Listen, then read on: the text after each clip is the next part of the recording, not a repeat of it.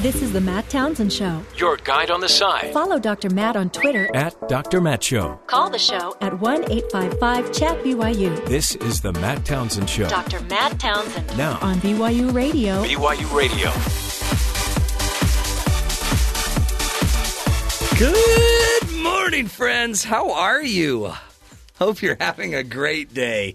Was that your impression of Robin Williams? Don't you love that show? Good morning, Vietnam. Yeah. Boy, that's what made me want to do radio right there. The Vietnam War. Made me want to get into radio. No, that actually did influence me. I thought, how cool was that? You can influence so many people. But top of the morning to you. Happy Thursday before the Friday that leads to the Saturday, then the Sunday, which is Christmas Eve, and then Monday, the big celebration. So wait, did we ever figure out how many days until Christmas? I think now, according to our Navy personnel, it's 3 days and a wake-up. Is that right? Sounds good. Sounds like a good compromise. Yeah, we don't know. We don't know.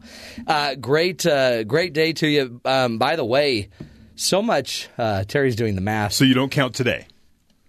I count every day. At my age, you learn to count every day. Part of today is already gone, so I guess you wouldn't count. But most of today still exists. Right. This is true. But there's always tomorrow. Okay, moving on. We'll get stuck in this for the whole show. Yeah, we don't want to go there. So much to talk about. I've been doing a lot of Christmas shopping. And can I just tell you, online. Have you got Hatchimals? What else do you need? How many Hatchimals were you able to find? Those are hard to find out there. No, Hatchimals are a big present. I'm not buying one of those. Should I be? I don't have anybody that would want one. Your granddaughter would. Yeah, but we've got her something very, very special. Are those like Tamagotchis? I have no idea what they are. Oh, okay. Oh, I once had a Tamagotchi. Really? Yeah, but they removed it surgically. Oh, yeah. And the kind of thing you get lanced. Once you lance in a couple stitches and you're fine. No, I've been doing a lot of online shopping, and I'm finding out that you can spend money very easily. Oh, yeah. Yep. And the neat thing is, it doesn't seem to cost me much. No. You're just sitting at home and I'll wow, just look take at this. 2 of those, 3 of these. That looks good. Let's buy that. And the next thing you know, I've run up a bill. And Amazon thinks I'm one of their best people. My wife has shopped in random places enough that I get the alert from the bank saying, "Is this you?" Yeah, that's us. Yeah. Are you in New Jersey? Don't think so. It's too late for this, but on Amazon you could have done the slow shipping and gotten a digital credit for every item that you purchased. Really? Because of that, I was able to get a couple of digital movies for free. Yeah, well... It's all Bitcoin. But what's the fun in that? Free movies? Yeah, sounds like fun to me. But the fun thing is hoping that it's going to get here. There's like this weird roulette where you finally find the one thing you want, you buy it, you put it in your shopping cart or whatever, and then it kind of says, yeah, it'll be delivered on the 28th. Oh. Blah! So then you got to go back and find it out again. And they say, sometimes it would even say it would be delivered before Christmas. Then when you put it in the cart, not that one, not that color. Oh. That color won't be delivered till after Christmas. Those are the sham heisters. Is that a word, sham heister? It is now. Sham heisters. We need to do a whole show on sham heisting. Scam, arting, Sham heister sounds like something you'd see on, what is it? What are those products called? As seen on TV? Yeah. Like a Bamco sham heister. Yeah, It's actually just a food dehydrator, but you know. It will suck the water right out of anything. We are going to be talking about actually an interesting timing of events. We have an expert that's going to be on the show talking about these lone wolves, terrorists, and it just so happens hasn't been deemed terrorism yet, but somebody drives again on a sidewalk in Australia. They're saying it's purposeful, but not terror-related. Yeah. So it was planned. They've actually detained somebody who was filming. Had their cameras out, and they feel like he had way too much access to get the entire shot. Yeah. Not just like, whoa, something's happening. The lighting was right. So ISIS will still claim credit for They it. claim everything. Yeah. Yes. Come on. The millennial terrorists that they are. Yep, we'll get to that. Plus, the mere fact that President Trump's, and I guess Congress had something to do with it, the tax bill. Yeah. Now even AT&T, they're giving back. They've got the spirit. We'll get into that in the news headlines with Terry South. Terry, what else is going on that we should be paying attention to? The Republican tax overhaul bill may have only ended the individual mandate aspect of Obamacare, but that won't stop President Trump from gloating to his base that he repealed his predecessor's signature legislation. When the individual mandate is being repealed, that means Obamacare is being repealed, the president told the press during a cabinet meeting.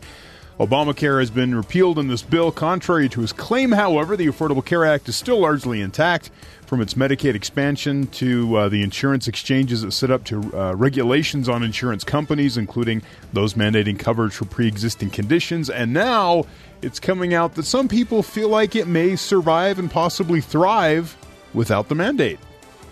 Well, because it's already established in the healthcare industry. The roots are there. Yeah. We didn't really repeal Obamacare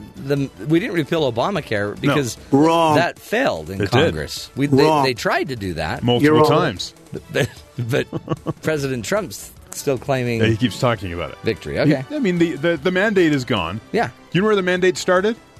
I'm going to guess North Korea. The genesis of it is the Heritage Foundation. Oh, not even very conservative Heritage Foundation in the 90s created it, and then they, a few years later decided it was a bad idea once somebody else adopted it. Okay. I love me a good mandate, by the way. There you go. I don't know what the big hang-up is about two guys going out to a movie together. No, we're talking about a different mandate. Okay.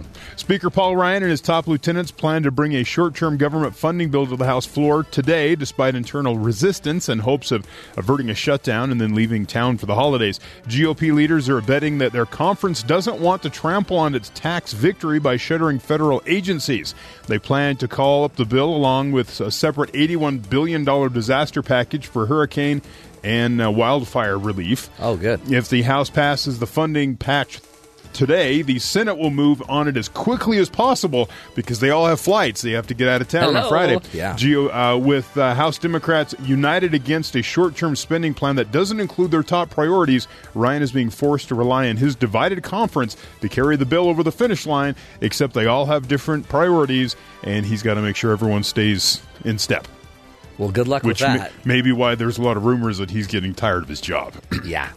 So he wants to just get back to Wisconsin and, eat some cheese? Eat some cheese. That's what you do there, right? Yeah. Just start tossing horrible stereotypes around. As Matt was talking about, AT&T announced Wednesday that once the Republican tax overhaul bill is officially signed into law, which may be on January 3rd, because that starts like the Medicaid clocks ticking, and that won't be like really the cuts to Medicaid won't kick in until 2019 if he signs them January 3rd. Okay. Right? Yeah. So he's playing games with some... Yeah. Let's do the math on the countdown for that. Yeah, we'll keep that clock running every day. So the company, AT&T, will give out $1,000 bonus checks to 200,000 of its employees. Congress, working closely with the president, took a monumental step to bring taxes paid by U.S. businesses in line with the rest of the industrialized world.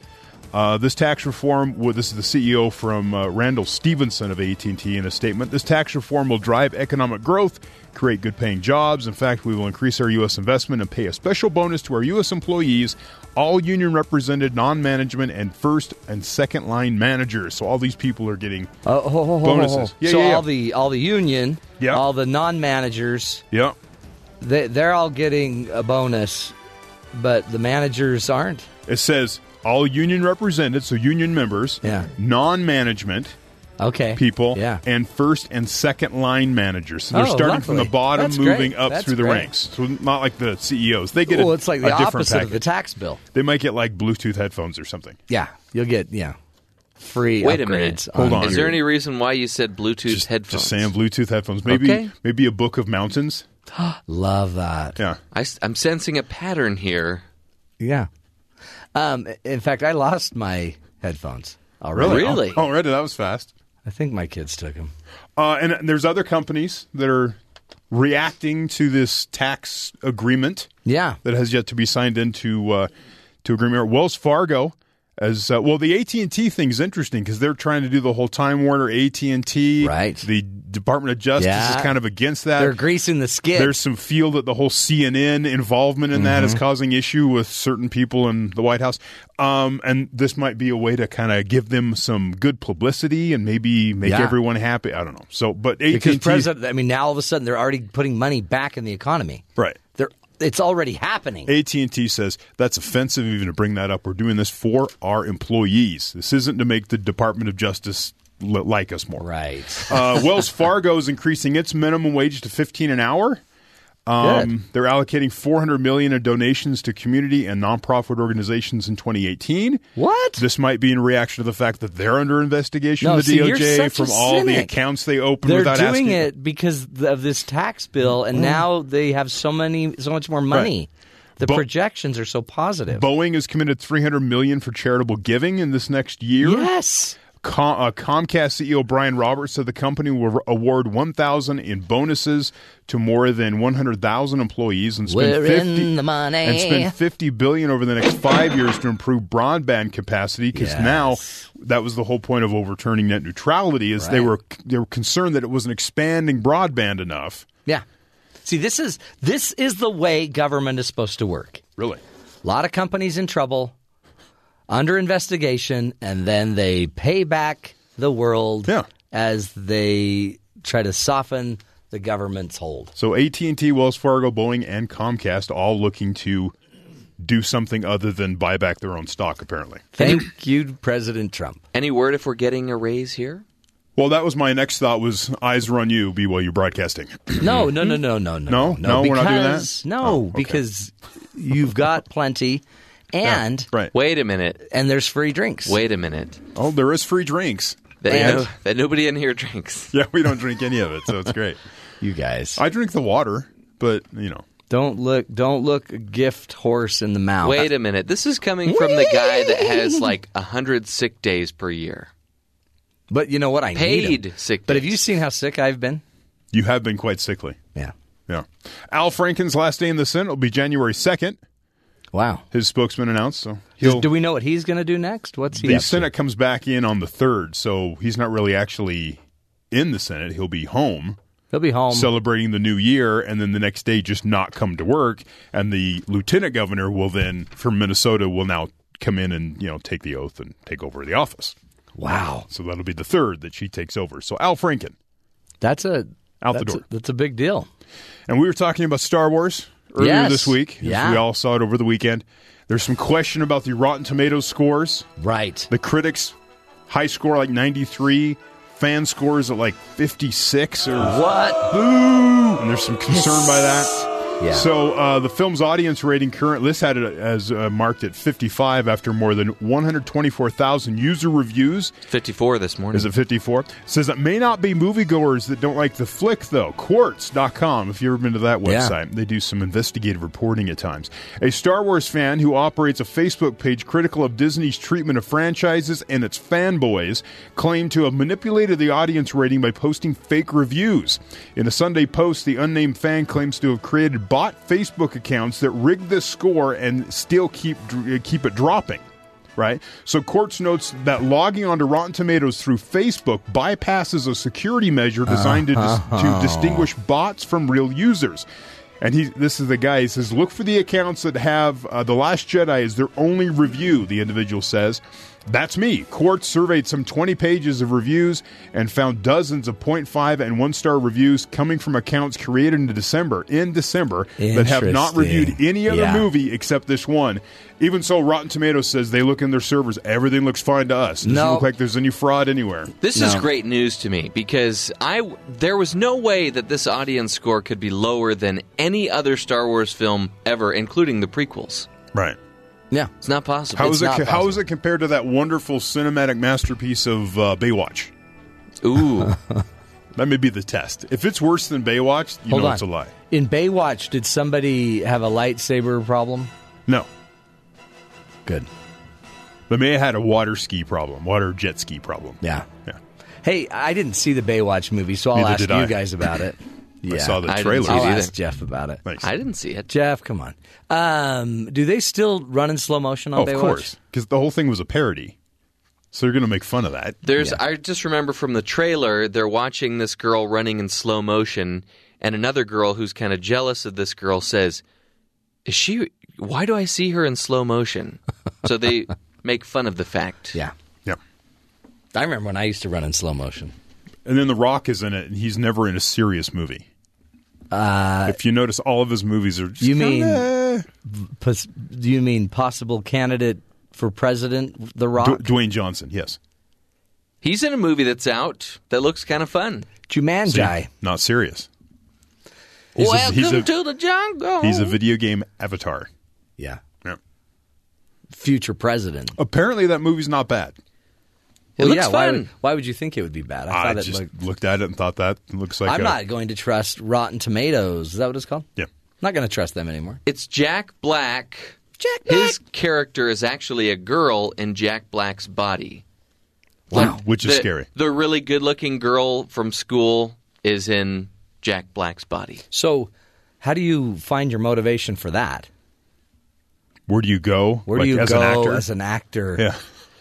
And how does a male get into the brain of a female and really understand it enough to pull it off? And the jock of the school is in Kevin Hart's body. Right, The comedian, and- so he's in this little tiny guy's body. The nerdy, quote, frumpy girl, not my words, Yeah, you air quoted him. She is the really good-looking girl in the video game. So she's kind of out of her element, too. Like, she's uncomfortable as well. You know what? It just sounds like one of our shows. Yeah, everyone's uncomfortable. Everyone's uncomfortable and out of their realm. I mean that in the best way possible. I want to tease ahead in the show. Okay. Just a little thing here. I have a list of the 17 most Florida things to happen this year, Yeah. as gathered by a Florida TV station. That sounds negative. Well, yeah, I had to edit, what is it, like 7 of the 17 out? So you really have a list of 10. It's like 9, 10, something like that. Now, in Florida, because Florida has different laws where they post all, illegal activities are accessible and posted to anybody that wants to find them. All the arrest reports are available. That's why so many stories come out of Florida. By the way, So we'll get to that. just as adding JK to an insult doesn't make it any better, neither does I mean that in the best way possible make your insult any better. It does feel the same. Yeah. JK. Like you really don't mean that. So, yeah. Yeah. I do that all the time. I know. That's what we're trying to say. For Christmas. But I don't knock mean it. off? I don't mean it in a bad way. Mm-hmm. I mean it in a positive way. Feels in a truthful way is the problem. Air quote. #JK. Hey, I've got some bad news for you. Oh, okay. The economy's up 3%? The economy's doing okay. Yeah. Jobs, by the way, what do they call it? Creation? Yeah, well, job. Origination? People, Retention. job. People claiming to not to be Inflagration. unemployed. Oh, okay. The unemployment rate, yes. But went up. Do you know why? I have a theory on this. Oh, okay. Because people that gave up and had any hope of ever getting a job are now back in the market. Oh, they feel positive, so they jump back in? They're like, okay, now Trump's changing this. I'm not sure how that works with the actual numbers. Because No, I think a it's- lot of it has to do with if you're claiming unemployment. No, that's it. That's it. Yeah. Actually, So they're coming back in and Now, what's starting interesting to is he reclaim. spent a lot of time running for president saying those numbers were fake. They are fake. And now they put out the exact same numbers, and he's all over them when they're positive. Well, but He's like, they're these are but awesome numbers. Those numbers are actually going down, but it is positive because the people that just had given up on jobs, they're now trying to find a job. You So know now why the that numbers is? are going to look worse. You know why that is? Why? Because in their last job interview, when the interviewer said, "We really don't want you for this position," they ended it by adding, "But I mean that in the best way possible." Or just kidding. JK. Yeah. It's a great technique. I mean that. I'm going to have to let you go. And I mean that in the best way possible. I had one of those meetings. It didn't work. Did you not feel better? No, not at all. Are you still mad about it? I might be harboring some emotions. Oh, good. Yeah, it's Luckily- a good healthy way to cope. you know? Luckily, we get to deal with that. Here's the bad news I was telling you about. On average, Americans can now expect to live 78.6 years which is statistically a drop of 0.1 year. Whoa. So we're not living as long as we were. It's got to be cell phone related. No. Cell phone use. Opioids. Well, Ooh. there's two things, Ooh. right? And this, Jeff, listen, because this is a big deal for you. Opioids, that's not a big deal for you. Nachos. Yeah, there's nacho Nachos problems. is the second reason. No. Yes. No. It's right here. It says They right said here. there's a Nachos would never do that to me. 21% surge in deaths from drug overdoses. And nachos. They say is the main factor. The secondary factor, nachos. Women can now expect to live a full 5 years longer than men. Rip off. Which is unfortunate for my family because my wife has made it abundantly clear that she wants to go first. Yeah. She doesn't want to be left behind. My wife's the same way. Really? Wow. Yeah. My wife has just made it abundantly clear that I need to be really well insured. You need to take care of me. We don't care what happens to you. Just make sure there's money in the bank. Isn't that funny? Women live 5 years longer than men, which also they're calling the best years of their life. Right. Weird. It's the golden years. It's the golden They start years. once he dies. Once Papa goes, we're going to be rich. So apparently, it's not a good thing. No. We're not living as long, and I mean that in the best way possible. Just kidding. JK. So much to cover, folks. Hey, straight ahead, we're going to be talking about lone wolves. All of these, these one-off, events that look like a terrorist attack, much like we saw in Australia, but that wasn't deemed a terrorist attack. What drives somebody to do that? We got to be careful. It's not always religion that makes them so radical. Stick with us. This is the Matt Townsend Show, helping you be the good in the world.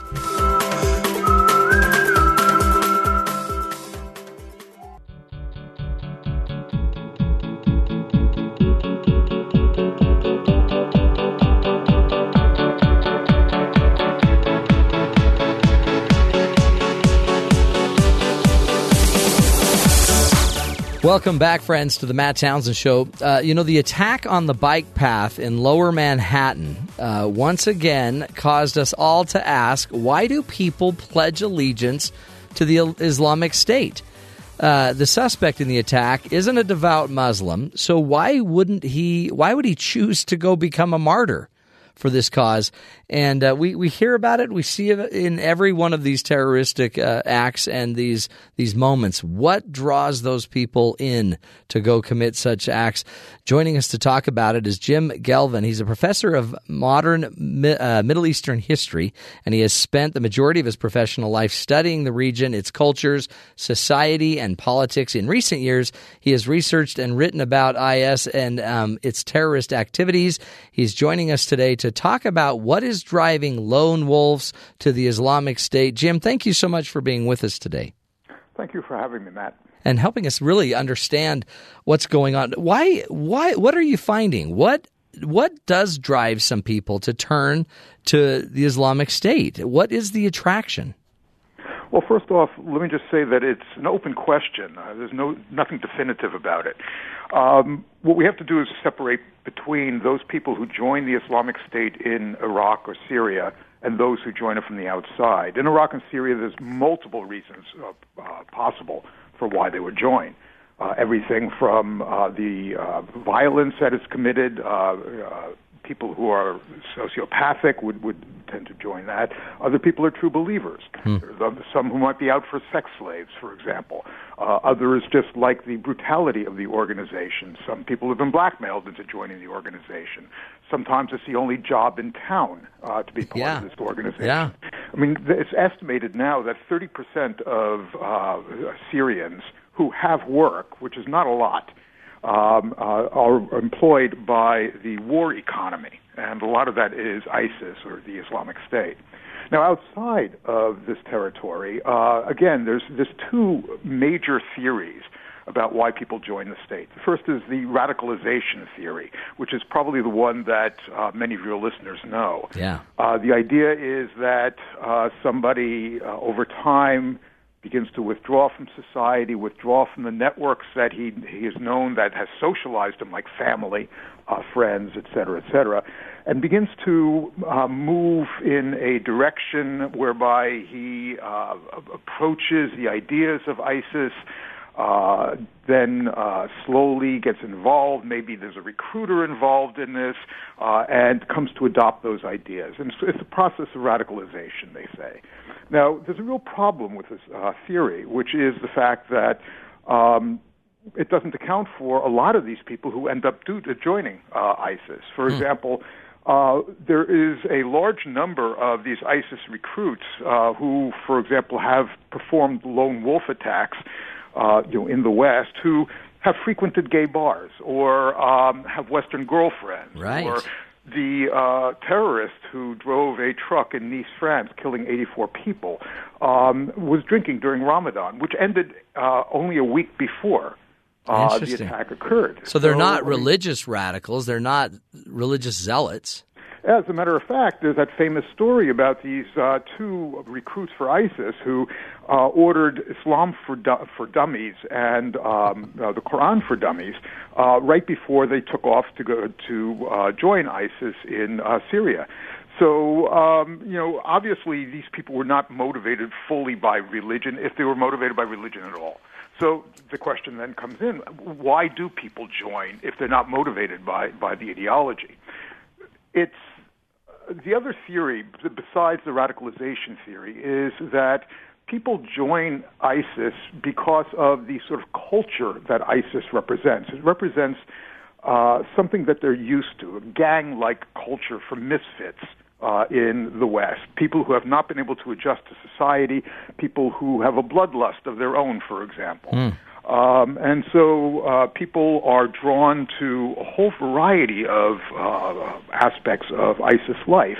For example, the brutality, the idea of using women for their own pleasure, the idea of being part of the baddest gang on the block, etc. And this is a thing that draws people in addition to perhaps the religious aspects as well. And this also explains the sort of people who end up joining ISIS.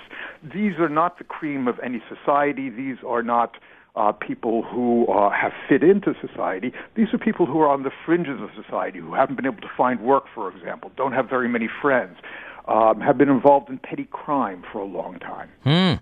Interesting. And then it's really religion and your faith ideology is just secondary. It's really you're out there for the party, but you got to toe the line. Yeah, I mean that's undoubtedly true. But who can explain their own motivations for anything anyway? Right. So these people will probably say yes, it's the religious aspect of it, but sure, this gang activity is great, isn't it? That's interesting. So the interesting thing, I guess, about it is we want to believe. I mean, maybe the radicalization is a little easier for some to believe because it's about a religion. But really, the cultural problem is just as dangerous. It's just as big of a problem, it sounds like. Yes, that's absolutely the case. And the interesting thing is that there is one country, Denmark, in which they've tried to reintegrate ISIS members. Right. Of course, it's too early to tell how successful the program is. But what the Danes do is if you don't have blood on your hands and you have, for example, been a member of ISIS, what they will do is provide, for example, psychological counseling. They will provide job training. They will try to reintegrate you into society in a way that you probably had not been integrated into society before you left to join ISIS. And so it's an interesting idea, and it certainly beats anything that we've been able to come up with in terms of what do we do with these people, if they return, once they return, which is getting to be an increasing problem as the Islamic State gets rolled back. Yeah. Is it, I guess, are these, depending on the theory you go with, radicalization or kind of just the cultural approach, is that how you might get somebody to go in and target these people, is targeting certain people that might have a little bit more antisocial behavior, maybe a little bit more bloodlust, you can go target them and then slowly just show them through videos and the world and just the media what the benefits of ISIS are and draw them in.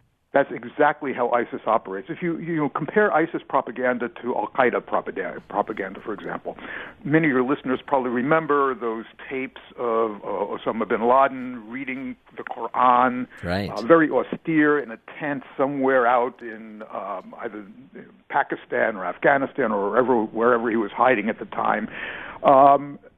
Compare that to actually the propaganda that ISIS puts out there or has put out there.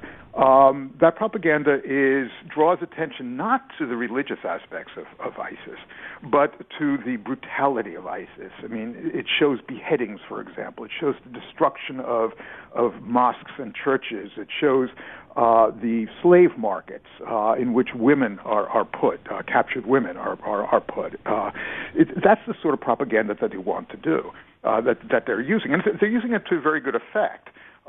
ISIS has even come out with a simulation of Grand Theft Auto, its own version of Grand Theft Auto. Oh, wow. Instead of stealing cars and killing cops, what you do is you target Iraqi soldiers, for example, and get fire on armored personnel carriers and things like that. Score points by doing that. This goes into, and the reason why this is important is, how do you go about effectively mounting a campaign against ISIS, a propaganda campaign, a counter-campaign against ISIS? Now, the American government, the State Department, came out with its own video, and the video with the ironic title, Walk, Don't Run to ISIS Land, and it's available to people. All you have to do is go to YouTube to see it. What it shows is the destruction of mosques, of beheadings, and things like that that the State Department believes will discourage people from joining ISIS. This is an exact simulation of what ISIS's own propaganda is like. So obviously this is a message that ISIS itself wants to get out, that the State Department is replicating. So obviously the message has to be something very, very different, in terms of what we can do to counter ISIS propaganda. Right.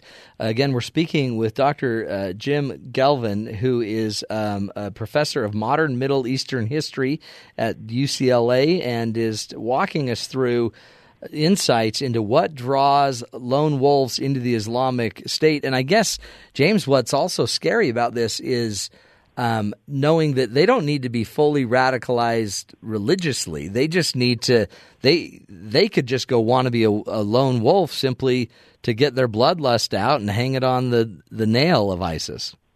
Yes, that's certainly a weakness of our propaganda or our counter-propaganda in doing it. But there's also a strength to that, as well.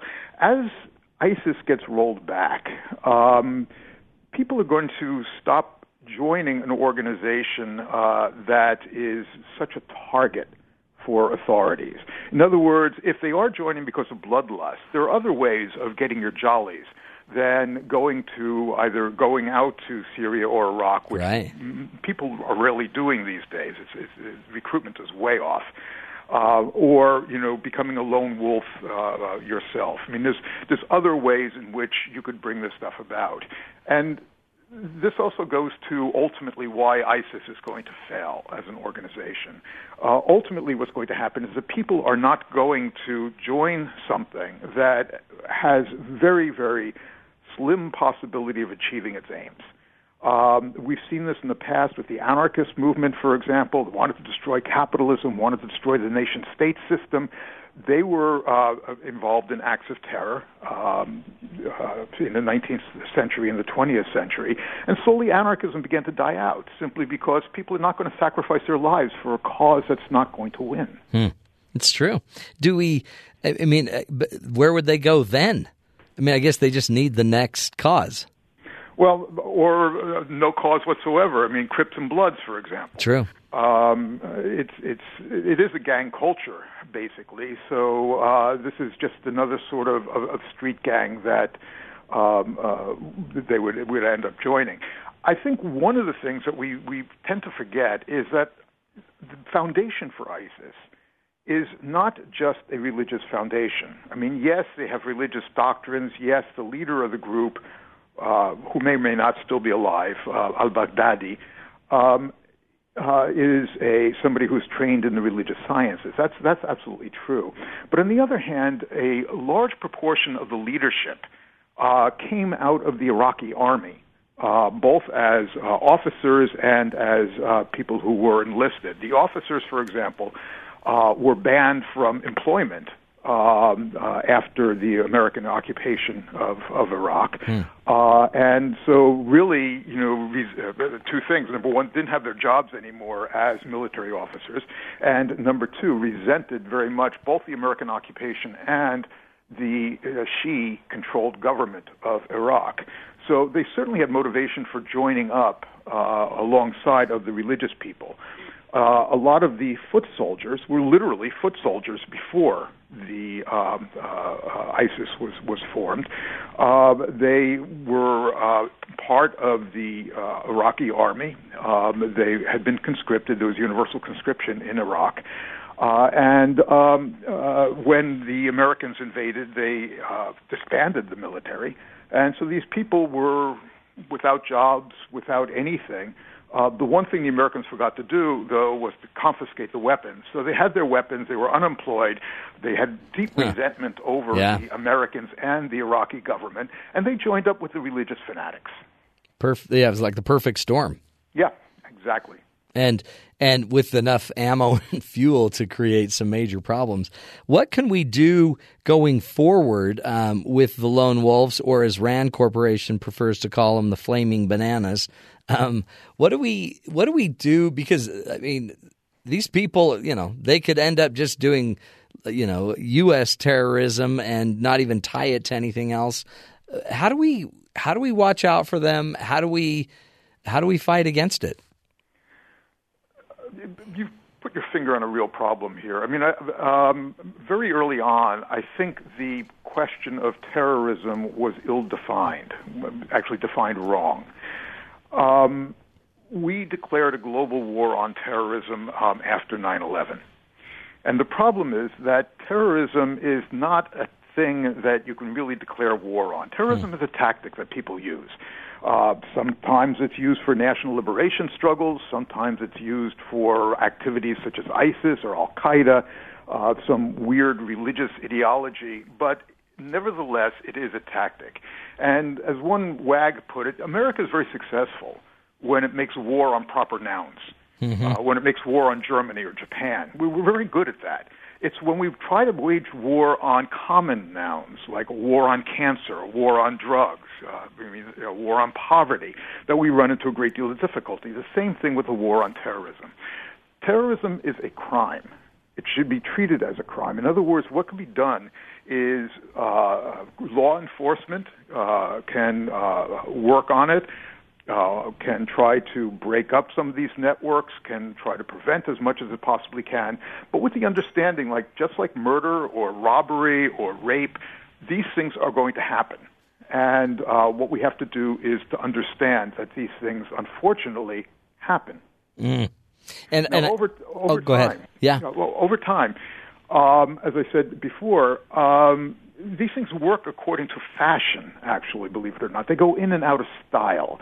And so, for example, 50 years ago, when you talked about terrorism, you did talk about national liberation sort of stuff, which, for example, colonies would send over people to the mainland, to Britain or to France or whatever, to commit acts of terrorism for national liberation. The whole strategy on terrorism comes out of the Fenian struggle, the Irish self-rule people in the 19th century. So, that was something that happened. It went out of style over time. You had secular nationalisms that were very, very potent in the Middle East. Now you have these religious movements that also tend to be, very, very powerful. They speak a similar language, actually, in many cases, to the national liberation movements. So, again, these are something that we have now, that we'll be dealing with now. But over time, it's very likely that they'll be replaced by something else. Mm-hmm. Yeah. And then I guess be careful. We must be very careful about oversimplifying and making it about a Muslim ban or whatever. I mean, there's so many other things at play here. Well, Jim, we appreciate you. Jim Gelvin, thank you for your great insight. This is the true benefit of having somebody that studies it full-time, 24/7, and we appreciate you. James L. Gelvin is a professor, again, of modern Middle Eastern history at UCLA and author of the most recent book, The New Middle East, What Everyone Needs to Know, that came out on Oxford University Press. Appreciate it, and so much to learn, my friends. Really, sometimes the most simple answer isn't always the right answer either, right? Be careful. Be careful. We'll continue the journey. This is the Matt Townsend Show, helping you be the good in the world.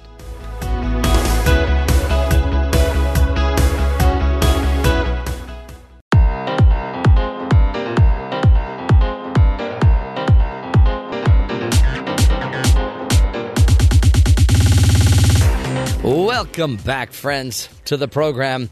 We end up doing a lot of stories on the Matt Townsend Show about Florida, and so they seem to be getting a reputation that they're just kind of lawless, crazy things going on. There's always a weird story that involves a ham and somebody getting stabbed. Well, and I go through all those stories that I see, and then I filter the ones that are more appropriate for what we're trying to do here. I leave out all the meth-induced stories. Right. There's a lot of those. But nope. I mean, really, on average, probably fairly normal. It's just most states aren't reporting like Florida reports. And because of some laws and some public access to documents from the police department, we get all these stories. And I'm for this. This is great. I think this is funny. We can see just what crazy people, live in this country. Like, right. Except they're all in Florida, so oh well. So this article, 17 most Florida things to happen in 2017. News 6 out of Orlando put this together, so they're living this reality. So we didn't make this up. No. This is go call News 6. And we've covered a lot of these stories on the show. Right. Which is another thing. It's kind of a year-end review of our Florida stories. Yeah. I've cut a lot out because, just not appropriate to go through these stories, but they're funny. So here's a few of them. A Florida sheriff had to warn people not to shoot their guns at Hurricane Irma. Yeah. And that makes sense. And then I remember that one. They had graphics showing that the swirling motion would probably just send the bullet flying back in your direction or towards somebody you would not try to hit with the bullet. You know what I mean? But maybe if you shot it enough, you'd move the hurricane away. Well, yeah, that's what they thought. Mm-hmm. Or maybe it was fun. Another one, a Walmart employee found a 5-foot dead shark in the parking lot. What? Sharknado. It was in a shopping cart. Yeah. As if someone unloaded it from their truck and just drove away. Where did you leave that shark? Just in the parking lot. A lady got arrested for a DUI while riding a horse. Just wandering down the side of the road. Well, that's not the first time that's happened. No, but it's still funny. At least it wasn't a lawnmower. Right. We've seen that one. Tons of those. This guy got charged for eating pancakes in the middle of the road. There was a photograph of a guy. He just walked out there with a little chair and a table, sat down, middle of an intersection, just ate some pancakes. What is the charge? Obstructing traffic. I don't know. Illegal use of syrup. Disorderly conduct. Yeah. He needed to comb his hair. Mm-hmm. It was a little disheveled there a bit. A toothless woman was arrested after deputies found her dentures in a stolen car. Really? Yeah, they just matched DNA. Actually, they probably just popped them right back in. Oh, they fit like a charm. United States. Dentures. Okay.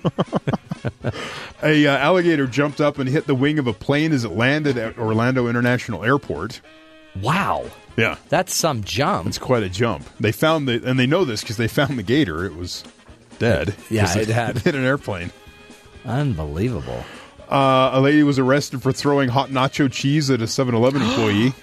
Oh. Is her last name Simpson? Does not say. Did not look any resemblance to Jeff here, so. Interesting. That sounds good. I think I'm going to get me some nachos today. Just don't throw them at 7-Eleven employees. Yeah. They have a tough life as it is. They have to stock the chips.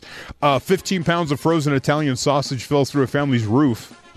That's right. I remember that wasn't ever really explained as to... Well, how do you explain that? Well, obviously it fell out of an airplane, but... Or did it? Huh? What do you mean, or did it? I don't know. Where's it going to come from? And the final story I pulled, this guy told police he stole a forklift because he was tired of walking. Oh, yeah. We had that story. Plus, So now heavy lifting. he can just drive at 5 miles per hour with beeping Yeah. the whole time. You can turn that off. Yeah. Yeah. Crazy stuff, folks. So if you ever wondered, is it you or is the rest of the world suffering? Is it you or is it Florida? It's Florida. It's Florida. I think it's a little bit of both. Yeah, I think we're all suffering a little bit. Well, stick with us. We'll continue the journey as we all suffer together. This is the Matt Townsend Show.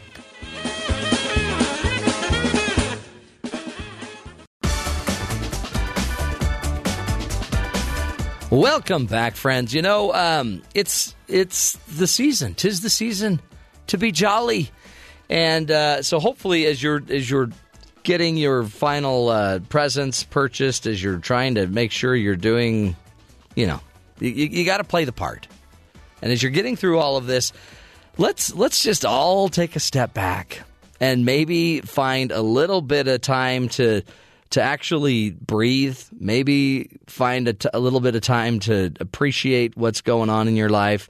It does seem pretty hectic. It does seem chaotic. There are always the weird stories that come out. You still may have issues with what's going on in the world politically and globally, what's going on. But in the end, you're still pretty lucky. And when you look at it, my wife and I even recently have been sitting there doing a little comparison of trials and blessings. And after taking a really strong inventory, we realized that we'd pretty much rather have our problems than other people's problems. And so if you ever find yourself getting down this season, maybe do a serious intake of everything you have been given. Start noticing 2 or 3 things a day that you are grateful for. And if I were you, I'd even write them down. A little gratitude journal, a little anything that can keep them on top of mind for you. I think it'll help. It's a great season. It's a great time, and for others, it's a time you silently suffer. But I think each and every one of us should be more grateful this time of year, not just because there's a tax benefit coming out, but maybe just simply because you've been given the great gift of your talents, your gifts, your family, the area you live, the fact that you can read, the fact that you have so many other things at your reach and at your hand. Anyway, a little thing to remember for all of us. We're continuing this our goal of just trying to elevate the conversation, elevate the game. This is the Matt Townsend Show. You're listening to us right here on BYU Radio.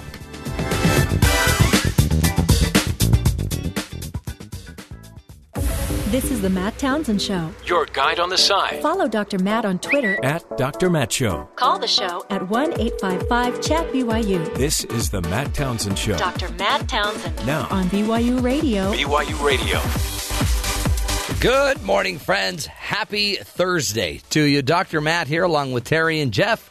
The gang has gathered, and we'd like to welcome everybody to opening exercises for the day. Yes. This is where There's not much exercising involved. Yeah. It's kind of open sitting. Standing for you two. I sit to rest my legs from my really difficult journey to work today. The 50 feet from your car to the building. Yes, exhausting. By the way, we had snow in Utah, and it's fun to drive in snow again. Yeah, you get to run red lights because it's too late to brake, so you just say the heck with it. Yeah, you got to do it. And interesting thing, people are okay with it to a degree. I mean, just do it safely. Being reckless, right? Do it safely. So I saw a car wreck yesterday right in front of me. Really? Yeah, I was trying to get out of a parking lot. Someone misjudged when they took off and they got T-boned. Oh. And I just went, well. There's nothing. That sound is the worst sound. Yeah, it was loud. I was like, whoa. So then I, just like that, threw it in reverse, went out a different direction out of the parking lot. You didn't go see if you could help? There was other people. They were fine. They got out of their cars. They were fine. Yeah. They didn't need me getting in there. One of the cars was smoking when out of the engine. Yeah. I mean, so the hit was steam, big probably. enough that, but everyone was fine. No big deal. And I left, yeah. Well, that was very noble of you. My wife had to get to work. I had things to do. It's the season, and I had guacamole in the car. Oh, really? Yeah. That's going to cause an accident right there. Guacamole emergency. Do you want to talk about it? Do you want to talk about what was with the guac? What were you? We had fish tacos last night. Got to have some guac, right? I guess you do. Yeah, it was good. Yeah. I ought to try it. Okay, go on. Now I don't remember what I was going to say. Yeah, distract you with guacamole. Well, now I'm thinking, I probably need to go get some guac today. With some nacho cheese? Do the guac walk. That's always a fun thing.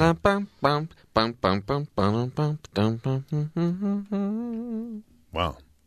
What was that? It was an interlude. We're transitioning to another topic.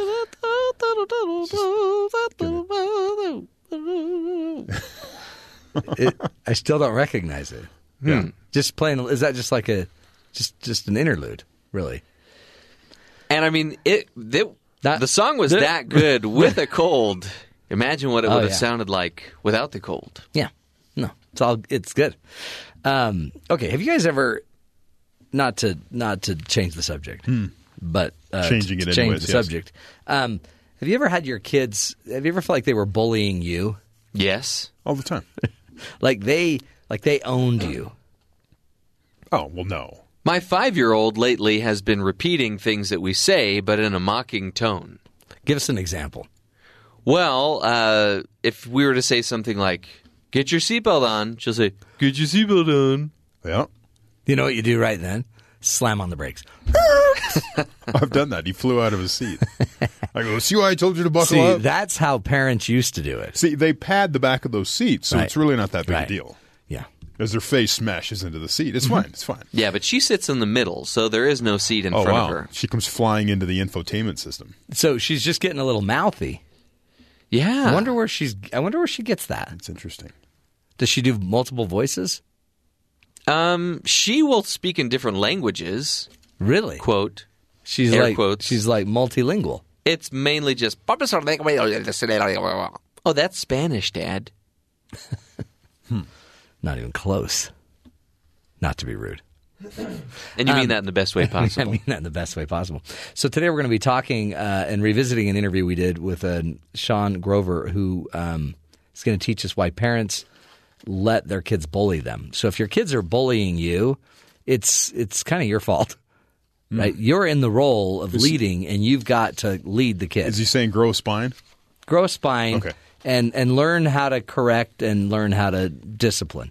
Because if you don't, you've set yourself up for a world of problems. Well, there are those studies in the workplace of workplace bullies who get promoted and do very well at their jobs. So maybe by letting our children bully us, we're helping set them up on a path toward success. Like a management track. Yes. We're securing their future. Yeah. So is that the rationale? Like, I'm just going to let my kid, wow, she sure got management potential. Because she sure beats me up every day. It's creating confidence in their abilities. Yeah. I think what we're creating is a monster, the likes of which can only be matched by the Donald Trump animatronics at the Disney Hall of Presidents. Yeah. See, I wouldn't call it stealing lunch money. I would just call it redistributing lunch money. Right? She's really good at acquiring new money. Yes. Theft. Redistribution. Yeah. Robbery.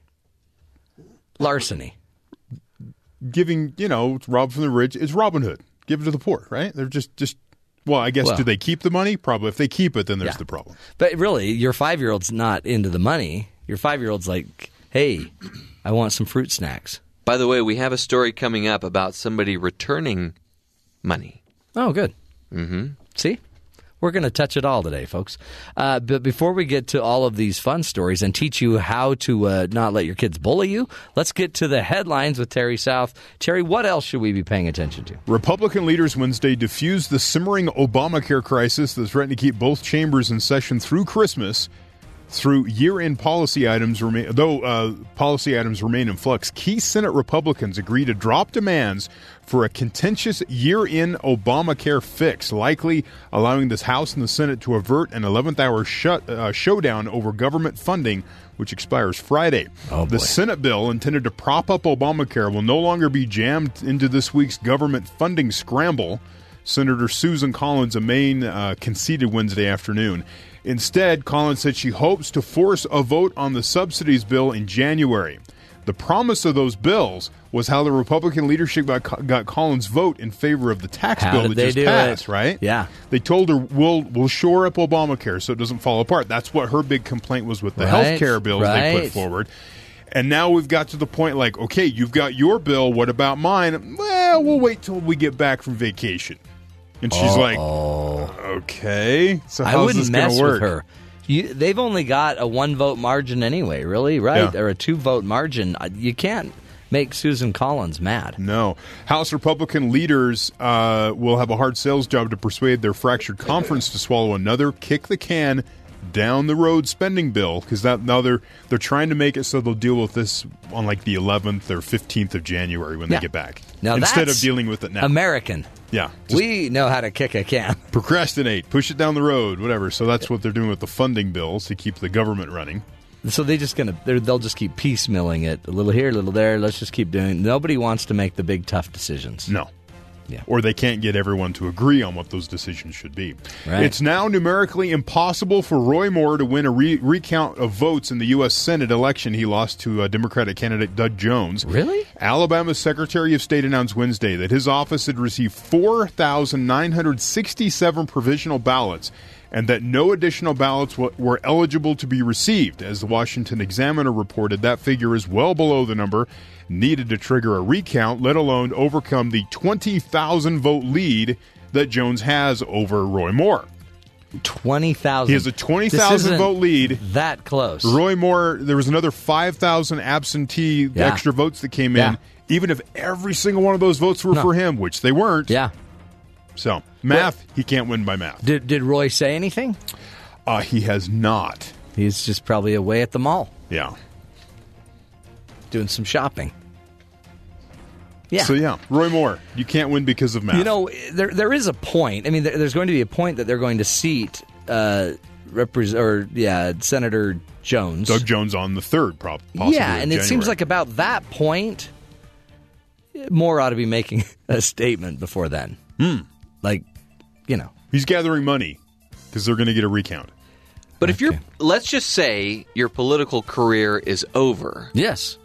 Is there any benefit to making some sort of a statement? Well, part of the statement could be the launch of your new running shoes, new business. Okay, new radio show, Did you new hear? website, new whatever. I mean, he might have a pony show where him and Sassy brings his horses. And Sassy, his horse, to your kid's birthday party. The horse he rode, there's some concern on whether that was actually his horse or not. Well, the horse didn't look like they were friends. Yeah, they were kind of awkward together, so we'll see. Sassy. In other news, 3 judges and a sloppily filled-in ballot have erased Shelley Simon's dramatic one-vote Virginia House win that made headlines on Tuesday, the New York Times reports. Republican incumbent David Yancey held a 10-vote lead after Election Day for Virginia's 94th House District. Yeah, he had it wrapped up. But a recount Tuesday gave challenger Simons a 1-vote win. Come on. And Democrats a 50-50 tie in the Virginia House. Right. The recount ended 17 years of Republican control in the Virginia House, as the Washington Post notes. But on Wednesday, Republicans took the recount result to court over a ballot that had been discarded by election officials during the recount. Hanging Chad, probably. The problem, bubbles for both Yancey and Simons had been filled in. Judges on Wednesday ruled that the ballot should be counted as a vote for Yancey. Simons' bubble had a strike through it, and all other votes on the ballot were for Republicans. So it looks as if someone made a mistake, and they voted for Democrat there. Well, no, crossed it out and voted Republican. They said because of that, they tossed the ballot out. The judge put the ballot back into play. The judge may be appointed by a GOP Congress or state house. Yeah. Yancey and Simons are now tied at 11,608 votes each. Yeah. The chairman of Virginia's Board of Elections says this will most likely involve picking a name out of a bowl. Whoever loses the drawing can still petition for a second recount. So likely they're going to come together. Yeah. And they're going to just draw numbers or whatever. The system is in their constitution for Virginia. It says the lots will like be a lotto ball. That would be fun. That'd be fun to do like a lotto ball. Ooh, that would be great. Or why don't they just go? I mean, Virginia is one of the oldest states in the United States. Right. Why don't they just go back to the old school Like doing A duel? like a leg wrestle. Oh, okay. Or a trivia contest. I'm going to do a duel. Could be People fun. shooting each other. Let's not do a duel. Yeah. Except it would be the highest turnout. It would. It would be awesome. in They could voter history. watch it live on the news. Well, it could come down to just drawing a name. Yeah, well, they're going to probably end up doing a second recount. Yeah. But, I mean, at some point, you're going to come out to the same number, right? Except they were 10 off, and now they're even. Who's Right? counting? Yeah, That's come on, man. probably the bigger problem. here. I'm holding out for rock, paper, scissors. Yeah, that's a great one. I don't know, lots of primaries. There were several primaries through the presidential cycle that were dealt with. They just had a coin flip. Flip a coin. Because flip it. And you, I don't know. It It's- doesn't seem like that's how you should solve it, but Well, if you can't if it's talk tied, and find yeah. a better way to do it, then let's just either leg wrestle or flip it. And finally, the Associated Press reported Wednesday that Turkish government wants to imprison Turkish-born NBA player Enes Kanter for insulting the country's president, President Erdogan. Erdogan's regime is now apparently pursuing Kanter for humiliating tweets about the president, and the government reportedly wants at least a 4-year sentence for the New York Knicks center, who will be tried in absentia. Yeah. In response to this news, Kanter tweeted in Turkish, "Add another 4 years on there for me if you can." Basically. Wow. In August 2016, Kanter tweeted his support for exiled Turkish cleric Gulian is his last name. He lives in Pennsylvania, whom the Turkish government blames for a failed coup last summer. This past May, he was detained, Enes Kanter was detained in Romania after his Turkish passport was revoked, which he claimed was related to his vocal criticism of the president of Turkey. Well, okay. There's a lot of people that would like to get rid of Kanter. Right. I mean, LeBron James can't stand it. Yeah, he basically, it seems like Enes Kanter tweets at the government of Turkey and then at LeBron James making fun of him. And then Wow. at Utah Jazz fans don't like him. Right. He used to play here and then he left. You know, Trash. major trash Right. about Utah. So maybe we ought to turn him over. Do you just deport him? Yeah. Send him back? Yeah. He can play ball for Turkey. for the Turkish detentional facility. They've cut him out of the Olympic team, Yeah. and he's probably their best player Yeah. on the world stage. Playing so. in the NBA. Right. So, oh well. Oh, well, so Turkey won't have such a great team this year. I just found it funny. They're going after an NBA player. That's kind of exciting. Is it? I mean, It's more interesting than when he tweets at LeBron James and then goes out to play LeBron James and LeBron scores 30 and he scores 4. right. That's not even fun to watch. But No. if you could have an entire government against you, Oh, yeah, absolutely. now that would be exciting. Maybe if you just be quiet and just play, let us play do his talking. Ooh. That's what Jeff does. Apparently his play isn't so good, though. Or spotty, if you will. Yeah. Now you're talking about Ennis, not Jeff. Well, I'm universal. Jeff, no, but Jeff's ball playing. He was one of the stars of our softball team. Really? It's true. I kept hearing Well, about injuries. Well, and- until the leg I injury. was willing to bleed and ooze for that team. Well, you were the only one that was sliding in shorts, Yeah. and then we had the staph infection. I was safe, by the way, and we went on to win the game. Yeah. So, See. Thank you, the Jeff. slide heard round the campus. Because it was a screech. Ouch! Yeah, that was. I remember hearing that. So Jeffrey likes.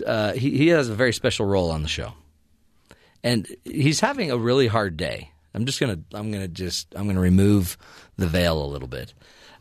Jeff's got a very busy day today, and then I've put an extra burden on him tomorrow, because tomorrow he has to fill in for me Sick, because I have an emergency. but I'll be sick. And he's sick. Not to mention he also has a cold. Wait a minute. But and I mean that in the best possible way. But so I appreciate that, Jeff. I really do. And the bread that you and your family made for our family, wonderful, beautiful stuff. Perfect. Yes. Anyway, so we're going to make your job a little easier today, a little lighter. Let's just do a light review of the empty news. Something A just light review. casual, laid back, so you don't have to do as much work. Okay.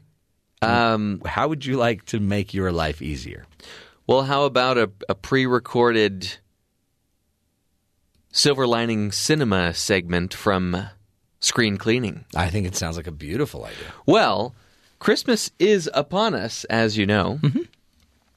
And I don't know if you've already been watching all of your Christmas favorites, but there are a lot of films out there that people would never consider watching for Christmas, or they've seen it and they'll never watch it again. Right. But I want to try to shine a spotlight on these films that other people would just consider horrible and bad and unwatchable, and I want to try to put a positive spin in it. Well, that's noble of you. Yeah, so this is a little segment called Silver Lining Cinema, and I will be reviewing the film Santa Claus Conquers the Martians.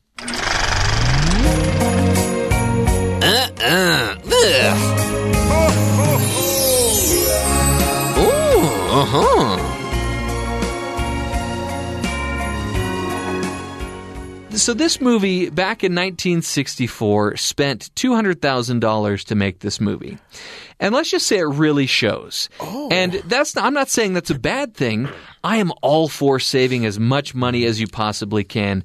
And right off the bat, it becomes very apparent that they were also very interested in saving money. Nice. The Mars, it's full of these rocks and scenery that it's clearly paper mache. The Martians have these hats that have this sync piping that represents their antennae. Oh. And so clearly it looks like a bunch of families got together and just put together these costumes and the sets.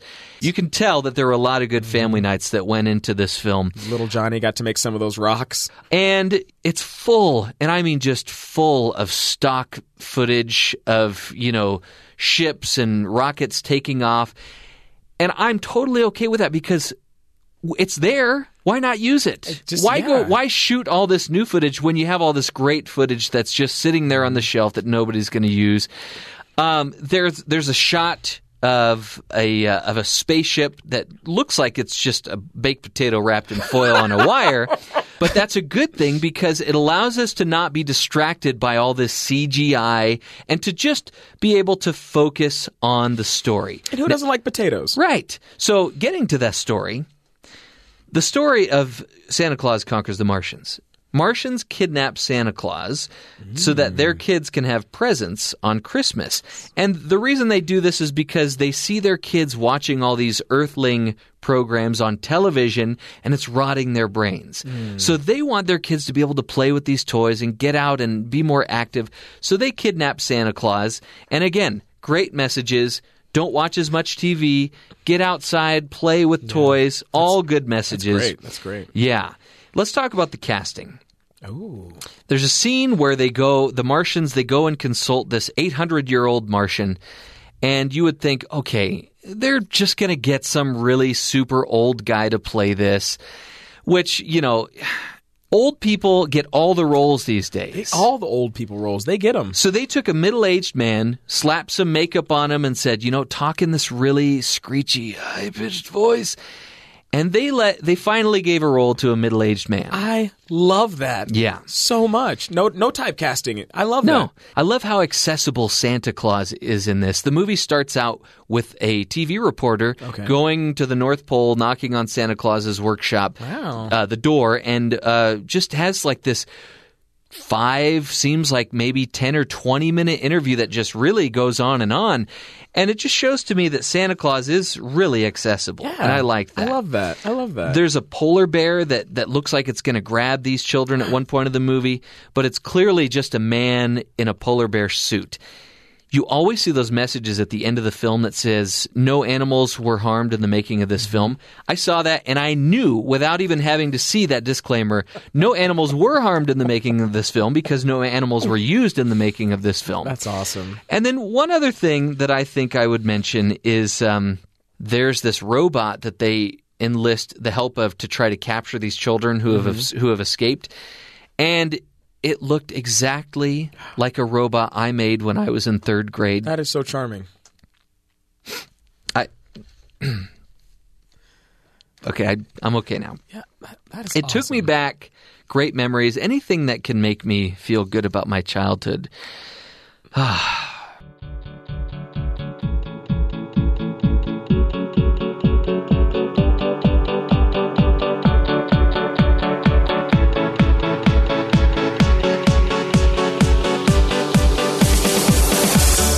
When you think of a bully, you probably picture a big person towering over you, maybe, twice your age, twice your height, pushing you around on the playground as a kid.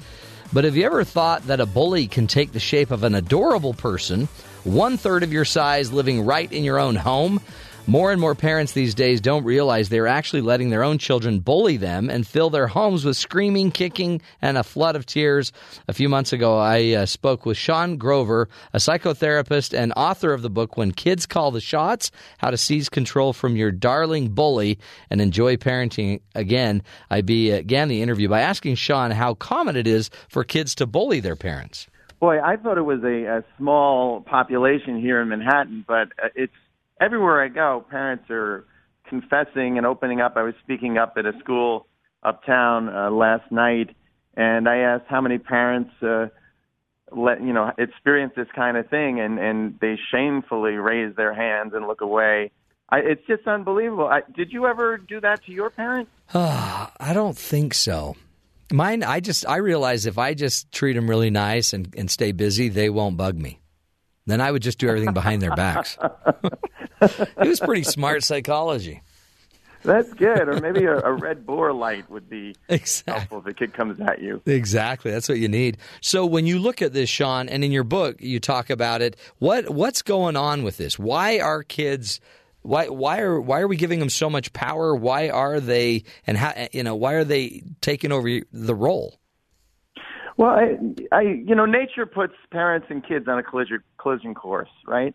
You have to do things your kids don't want to do. So if you look at like when they're learning to walk, as soon as they learn to walk, what happens? They don't want to hold your hand. They want to run. They got to be free. As soon as they feed themselves, you can't feed them anymore. So there's always this conflict. So that has not really changed. Kids sort of push back. We're calling it bully here, but it's really pushing back against this sense of being controlled.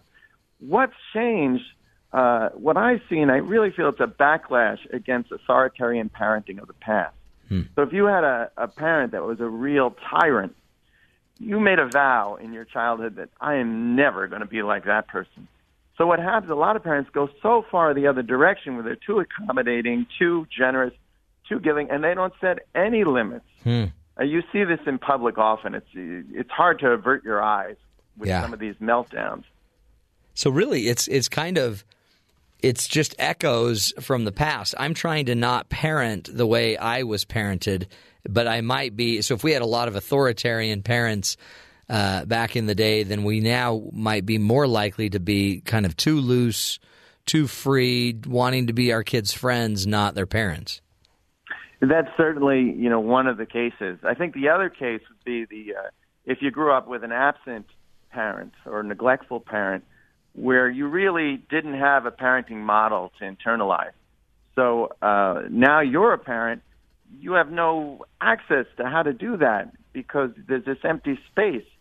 So what happens in those situations, children want leadership, they crave leadership, the parent doesn't provide it, and they start to defer parenting decisions to the child. What do you think? Do you want to do that?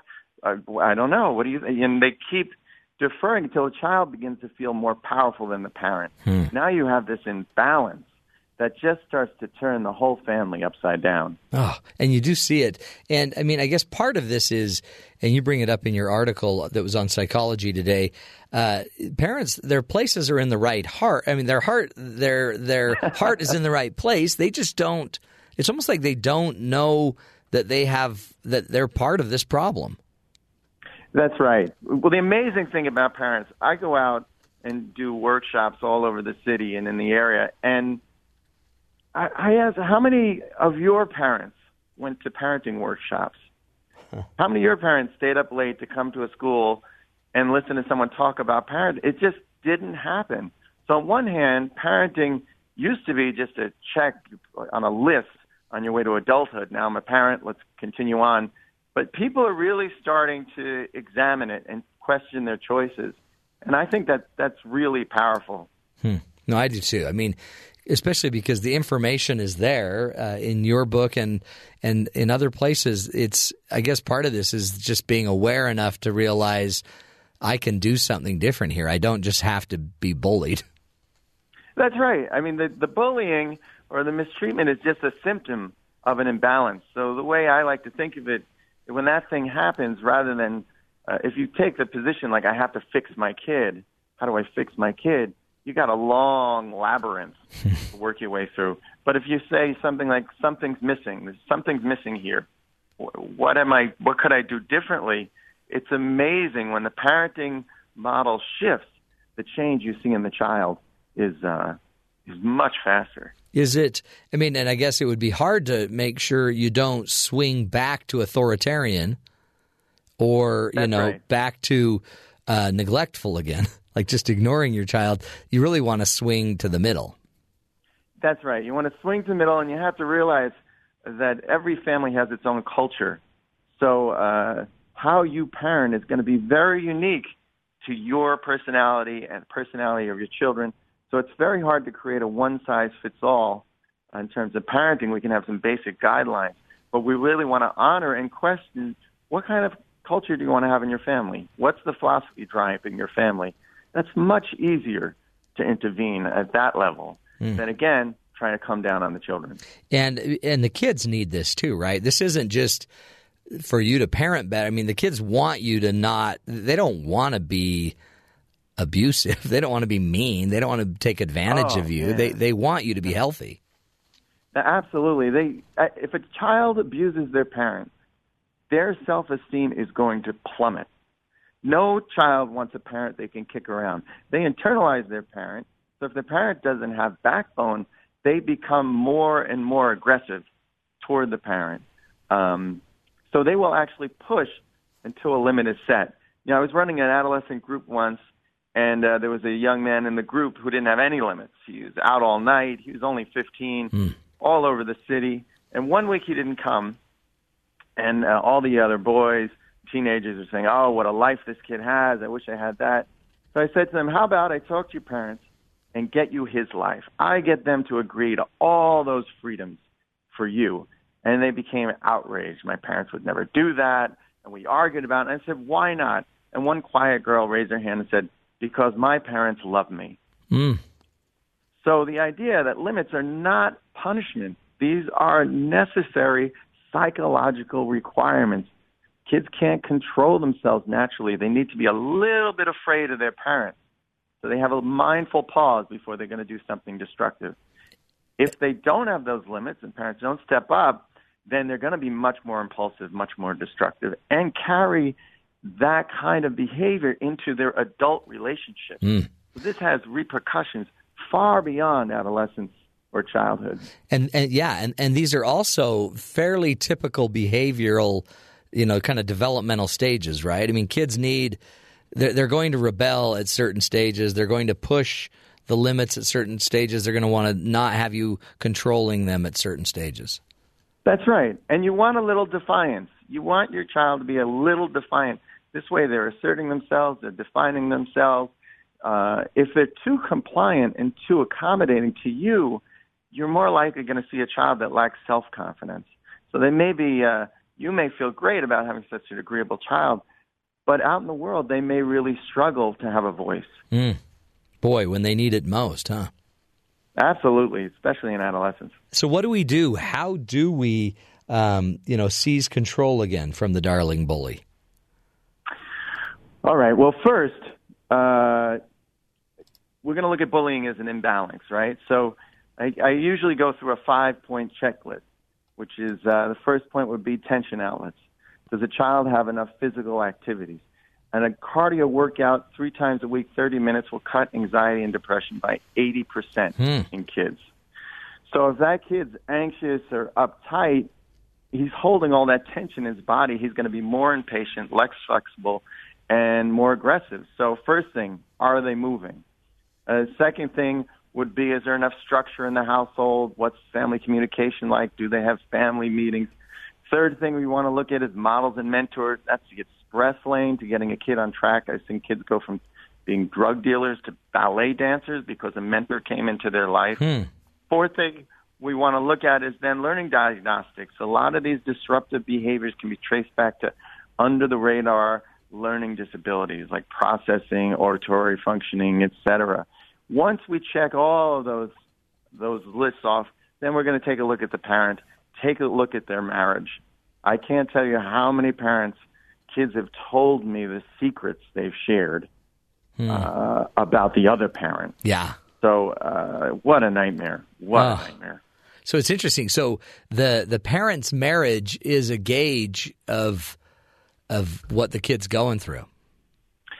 Yeah, and they come to therapy because they want the kid fixed instead of like dropping the car off. Right. And they're in for a big surprise. Last year I had this young man. I said, if you want to have a meeting with your parents, we can always do that, and I'll help you, express things that you're worried about. And he got very excited. And parents came in, sat on the couch opposite him, and they said, okay, we'd like to talk about him doing his homework. And this young man, barely 17 years old, said, we're not talking about that. We're talking about you guys. I know you hate each other. Wow. Oh, my God. I almost felt Yeah. I didn't even see that coming. But there was so much tension in that house, psychic tension that sort of erupts in children that they can't tolerate it. And so they become super aggressive. So we really want to look, again, we have this symptom. Where could it be generating from? Often it's a disagreement between the parents or tension between our two different parenting styles. So we have to do a full overhaul if we're going to be effective. But look what you just did. I mean, right there you listed about, 8 things that the list you can run them through. But each one of those opens up an entire new category of answers, of solutions, of problems that need to be evaluated. And yet parents sit there and say, I don't know what to do. I mean, all they need, I guess, is kind of the checklist. Let's just start doing it as a professional would do it. I mean, are these in the book then? Yeah, the first half of the book is all worksheets for parents. And if you had, as we spoke of it earlier, a really aggressive or punishing parent, there's trauma there. Yeah. For so often when a parent finds themselves on the receiving end of that same kind of aggression from their own child, they're no longer thinking like an adult. They're back in the child zone. And you can see a change in them. And I'll wonder, gosh, this person's a high-powered lawyer. Gee, they've got a thriving business. But somehow when their child comes at them, they revert they're not that back. person anymore. Yeah. They revert back to the 5-year-old. That's right. And then the kid starts to actually parent the parent. Complete and utter disaster. Well, and then has to hear the stories of what's going wrong with their parents because, these parents are tattling on each other. I mean, the systems gets convoluted. I mean, and then you can see why this gets handed down generation to generation. That's right. I was coming through an airport, and I saw this mother. I'm assuming she was a single mom, dragging about 4 or 5 suitcases, a backpack, two carry-ons, and 2 rolling suitcases, huffing and puffing. And who was walking behind her carrying nothing? And then the mother was lost. These things happen in public. I nearly make a scene. My wife has to, relax. pull me away. And then the mother says, "Oh, I don't know what gate we're at." And the daughter, who's about 13, her sister's about 12 or 10, and she turns to her and says, "Wouldn't it be nice to have a real parent?" And then the mother bursts out crying. It's like, that's going to help. And I'm standing there with my wife is now pinning me to the floor. Yeah, you want to go tear into this. I want to tear into that.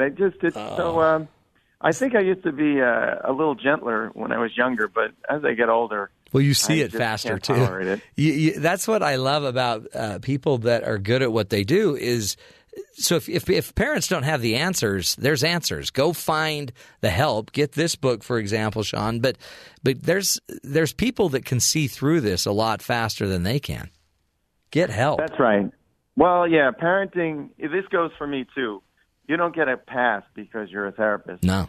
I went through, the book actually was born of my own struggles because I felt the parenting books I read sometimes actually made me feel worse. Yeah. Because I was like, who are these kids? How do people talk that way? That doesn't sound, I couldn't get the script out of my mouth. But I will tell you, I did have a big pushback moment recently with my 16-year-old where she really stood up to me because I was a little snarky and I said something rude. She put me in my place, and I got to tell you, I was so proud of her. That's I would have had the guts to do that with my own parent. But how? But again, she wasn't there. She's not a bully. She's being mature. She's being mature. So we established a lot of no-fly zones. There's no cursing. There's no name calling. We all get frustrated with each other. This is how it works in our family. That's good. That's why your family is going to be different from your neighbor's family. You don't want to get involved in that. That's great. Figure out, consciously, what kind of family you want to have here. What kind of leadership you want to provide. Most parents are so busy either being burned out by the requirements of parenting or exhausted and giving in all the time. They don't really even have that thought, hey, I'm leading my own tribe. How can I do this better? So true. That is the express lane. So true. Love that advice, Sean. Great quote. When are you going to stop swatting at the flies and go and patch the screen? Sometimes we're too busy swatting. We're not doing enough patching. Sean Grover's his name. Go check out his book, When Kids Call the Shots, How to Seize Control from Your Darling Bully and Enjoy Parenting Again. Powerful stuff. Our families need it, folks. This country needs it. We need healthier, happier families. They are the institution that matters most on this earth. Stick with us. This is the Matt Townsend Show.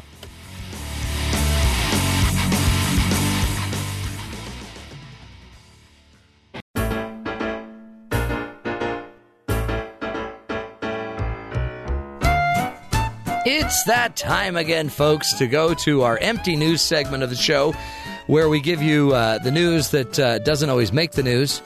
Who better to lead us in that than Jeffrey Liam Simpson, our anchor? So you were talking earlier about things being stolen or returned.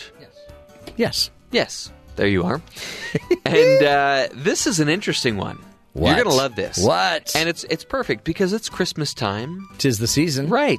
So Colleen O'Hara knew the oversized purse she was given more than 30 years ago was unique, but until it was stolen in early November, she had no idea of its true value to collectors. Oh, wow. And she certainly never expected to get it back. Yeah. On Wednesday, a Bothell, Washington police officer called Colleen with good news and a strange twist. He said, "I have a very interesting story to tell you," O'Hara said. He told me, "I have your bag." I said, "You have what?" Police told O'Hara they received her 1985 Louis Vuitton bag in the mail with an anonymously written note saying the sender had no idea how valuable the bag was until I saw the story on the TV news. Officers say the sender neglected to add that someone had also tried to use O'Hara's credit cards. The man they believe stole the bag at a Home Depot was seen on surveillance images, and police published the image in a tweet with the caption, "Boyfriend just unexpectedly give you a new Louis Vuitton bag? If this is him, might be time for a new boyfriend, just saying." Yeah. O'Hara added that while police say they intend to find the thief and arrest him, she forgives him. And because his image has been seen on social media and TV news stories, she would not press charges if she had the choice. Yeah. Isn't that amazing? That's a pretty cool story. And, boy, we need more of that, right? I mean, the forgiveness is one thing. He'll still probably get arrested, right? Because you don't have to necessarily press charges to have the police arrest somebody. But he returned the bag. He also stole the bag. But who does that? That is pretty nice. And what a good time of year to do it. Yeah. That's cool. I'm telling you, it's all about the grace period. Yeah. There are these crooks that think that there's a grace period. If I stole something from you, I would give it back. Or I would want to think that I would give it back. And it's really the thought that counts, right? That's exactly right. So this one's kind of interesting. A little weird. So there's a 44-year-old Fort Walton Beach, Florida man, another Florida story, who was arrested after he entered a senior living facility without permission and locked himself in a resident's room. Uh-oh. He was covered in grass at the time, according to the sheriff's office. Like a chia pet. Yeah. The person who called the sheriff's office attempted to speak with the suspect, but he refused to stop and continued inside. A witness said she'd seen him emerge from the tree line and walk toward the front of the facility. She said he stopped and stared at her. Creepy. Yeah. When deputies arrived, the man refused to leave the bathroom where he'd locked himself. Eventually, the deputies broke down the door and removed him. He was charged with burglary and resisting an officer. Yeah, okay. He was having an event. Don't you think? He was having some issue.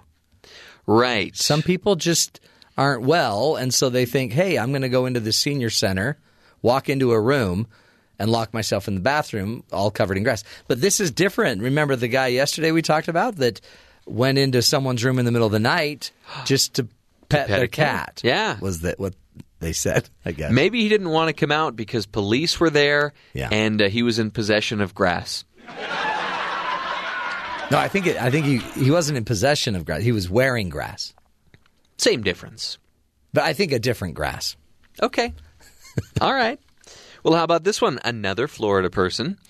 Firefighters rescued a Florida man early Friday who was stranded on Lake Eola's iconic Linton E. Allen Memorial Fountain after the swan-shaped paddle boat he allegedly stole drifted away.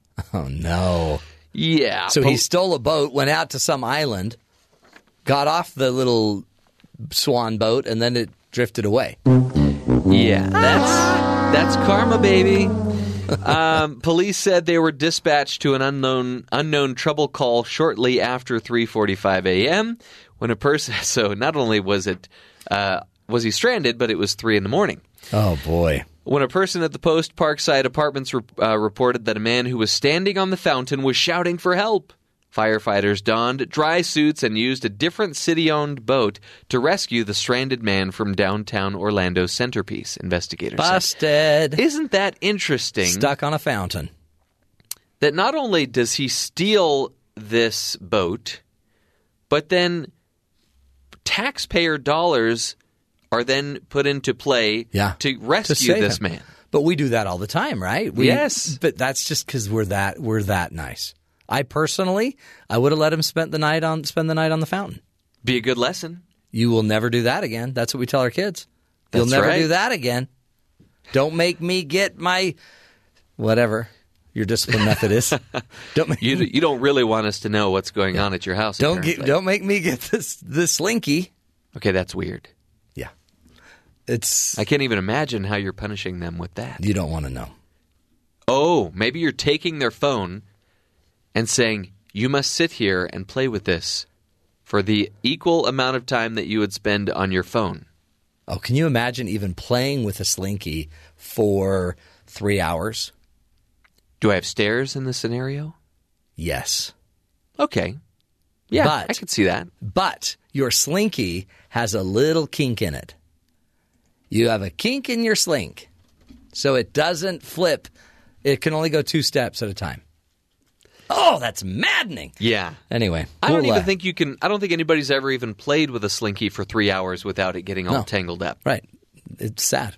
Not to, I mean that in the best way possible. Yeah, we're not disparaging slinky. We love slinkies. It's just the brute, bully that always kinks the slink. Everyone loves a slinky. You gotta get a slinky. This ad brought to you by the Matt Townsend Show as we pitch Slinky.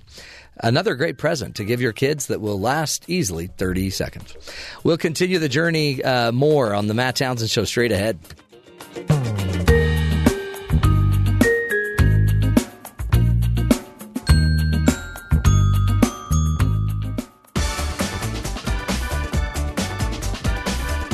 Welcome back, friends. It is the season to be jolly, and if you actually are sitting there and you're wondering, how can I give back more this season? How can I do more to lift the poor, the downtrodden, those that need a little lift?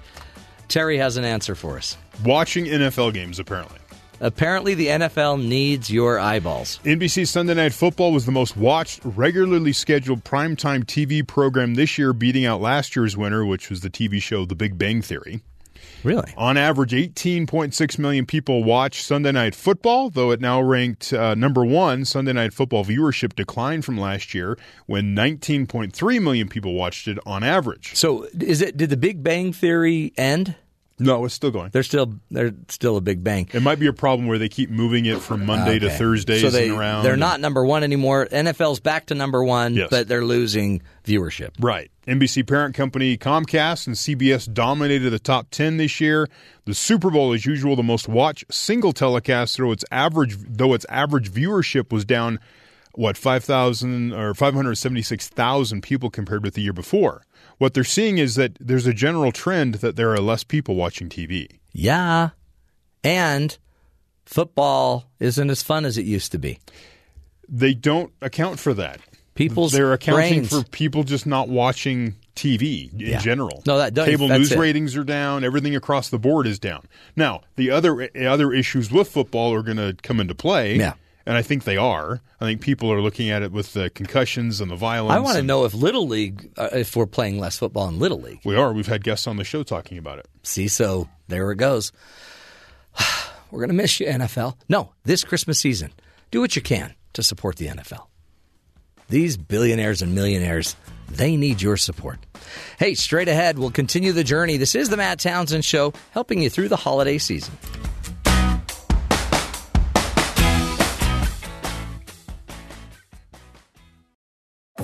This is the Matt Townsend Show. Your guide on the side. Follow Dr. Matt on Twitter. At Dr. Matt Show. Call the show at 1-855-CHAT-BYU. This is the Matt Townsend Show. Dr. Matt Townsend. Now On BYU Radio. BYU Radio.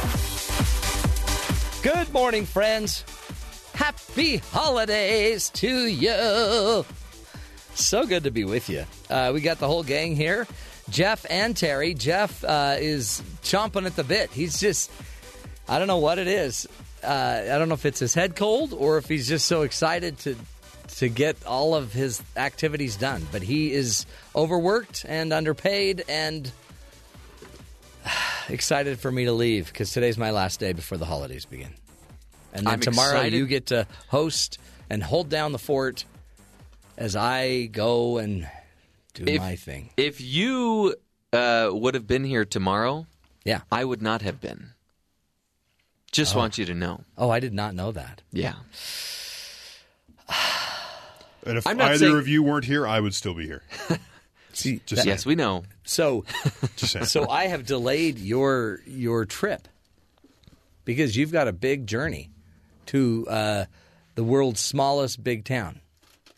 I don't think I would just try to take a day off early. I would just take a sick day. Yeah, and then leave early.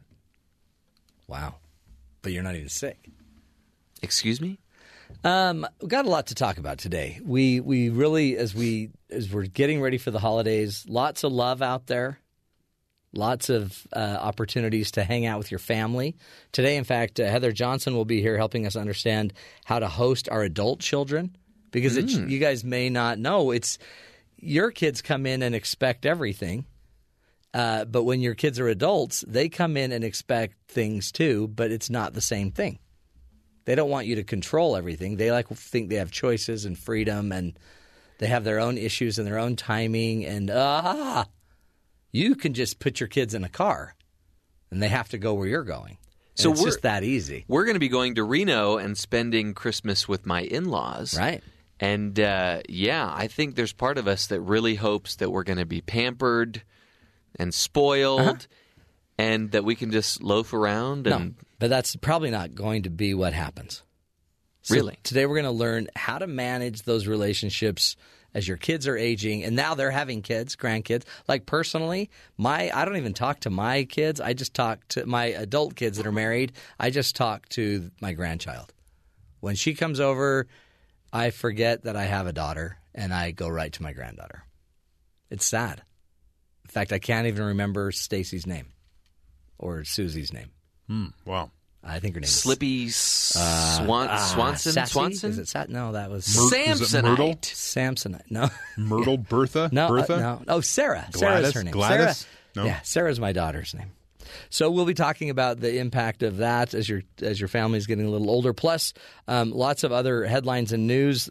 Terry's got a lot of trivia for us, a lot of lists, 12-point lists that are really important, and we'll get to all that. I don't know about that. I mean, they're not important, but they're handy. They're interesting. Yeah. To some people. But first and foremost, let's get to the headlines, Terry. What's the real news we should be paying attention to? President Trump held his final cabinet meeting of the year Wednesday, convening his top deputies for a routine summit on the state of affairs. As happens with these sort of events, things got a little excessively praising would be a way you could phrase this. First, Trump invited Ben Carson, the Secretary of Housing and Urban Development, to say grace for the table. Yeah. It's a cabinet meeting. They opened with prayer. But not before a jab at the press, inviting the media to stay for Carson's words. Trump said the reporters may need a prayer more than I do. Maybe a good solid prayer, and they'll start being honest. And he goes, Ben, is that possible? Wow. Whoa. It's intense. Carson did not specifically pray for reporters' souls, but he did thank God for the courageous members of Trump's cabinet before asking for unity that could spread even beyond party lines. Next, Vice President Mike Pence spoke, offering his signature praise for Trump's broad shoulders, miracle-making, and thanking the president for seeing through the course of this year an agenda that truly is restoring this country and making it great again. You're making it sound like the prayer was scripted. Well, some are. Some people write their prayer. I mean, it's But it's like a common it was practice. written for him by Trump. Well, maybe. I don't know. Well, you don't think Trump would write his prayer? I think he expects certain things to be in a prayer that he's in attendance for. Yeah. And maybe he would have somebody that would write a prayer for Trump, which would be the prayer Trump would want for another person. Huh? Excuse me. And if you watch Vice President Pence, a comment he uses almost every time he talks is broad shoulders. Trump has broad shoulders. That's a broad-shouldered approach to whatever. Yeah. Well, what you do is you find a strength, and you always go with his strength. So apparently, to Vice President Pence, but apparently, broad shoulders, President Trump's broad shoulders are his greatest strength. Broad shoulder might be a euphemism for bullying. Oh. Those are the situations where Trump has done something. It seems like he may have been a little bullying-ish. Broad shoulder. And then it comes back to Pence as the guy that comes in as the apologist, sort of, and he's talking about the broad-shouldered approach. It's always with a big heart and broad shoulders. See, this is what you needed, though. Remember, Biden wasn't known as the broad shoulders. No. He was known as the massage your shoulders guy. Yeah. And you actually would need both. If we had a broad shoulder president that could be kind of strong, and then have Biden come in after and massage the shoulders. Right. To make everything better. So just watch that. Yeah. Pence likes to talk about broad shoulders. Okay. President Trump on Wednesday threatened to cut off aid to countries that vote in favor of a UN resolution condemning the White House's recent decision to recognize Jerusalem as the capital of Israel. Speaking at a cabinet meeting over the passage of tax overhaul legislation, Trump said the U.S. would take note of which countries oppose his controversial Jerusalem move, which world leaders have warned would trigger further violence in the Middle East. All of these nations that take our money and then they vote against us at the Security Council, or they vote against us potentially at the Assembly, they take hundreds of millions of dollars and even billions of dollars, and then they vote against us. Trump was quoted by the New York Times. Well, we're watching those votes. Let them vote against us. We'll save a lot. We don't care, he said. The General Assembly is due to vote on a resolution today that expressed deep regret at a recent decision concerning the status of Jerusalem and urges other nations not to follow that example. It doesn't mention the United States, but no one else has made any decisions about Jerusalem. So yeah, does seem a little rude. Don't you get upset when you give your kids allowance money and they don't even say thank you, but they still take the money? Oh, yeah. Oh, yeah. We've been having those discussions a lot lately. My kids are going to start working at my office. We're going to make them clean and put together components in the back room. Sweatshop? Yeah. Yeah. No. They're earning their money. It's my new side business. One of my favorite stories that is ongoing, a federal Judge Gloria Navarro Wednesday declared a mistrial in the case against infamous Nevada rancher and militia activist Cliven Bundy, noting that prosecutors willfully withheld significant and potentially exculpatory information from Bundy's lawyers. Oh, boy. The trial against Bundy and his sons Ammon and Ryan Bundy began weeks ago. The men were accused with militia member Ryan Payne of leading an armed standoff against federal land agents in 2014. A new trial is currently being set for February. So the story will continue. See, oh, goody. I'm telling you, something's not right, because a lot of these cases aren't going for the government. No. So maybe they were onto something. We'll see. Weird. We'll see. Okay. And finally, a former NBA player has taken to Twitter to complain that a toilet was among the items stolen from his Dallas area home during a burglary. 33-year-old Charlie Villanueva. You heard of that name? No. He's a basketball player, played on multiple teams last Did for he the really? Dallas Mavericks. He's a former first-round pick who most recently played with the Dallas Mavericks, posted a photo of the space in his bathroom where his toilet once stood. In a series of tweets, Villanueva says that his home appliances were also taken during the burglary Tuesday. The former Detroit Piston described the episode as mind-blowing, saying he's in shock. Villanueva criticized police for a slow response to his burglary report, saying he called 4 times about the stolen toilet.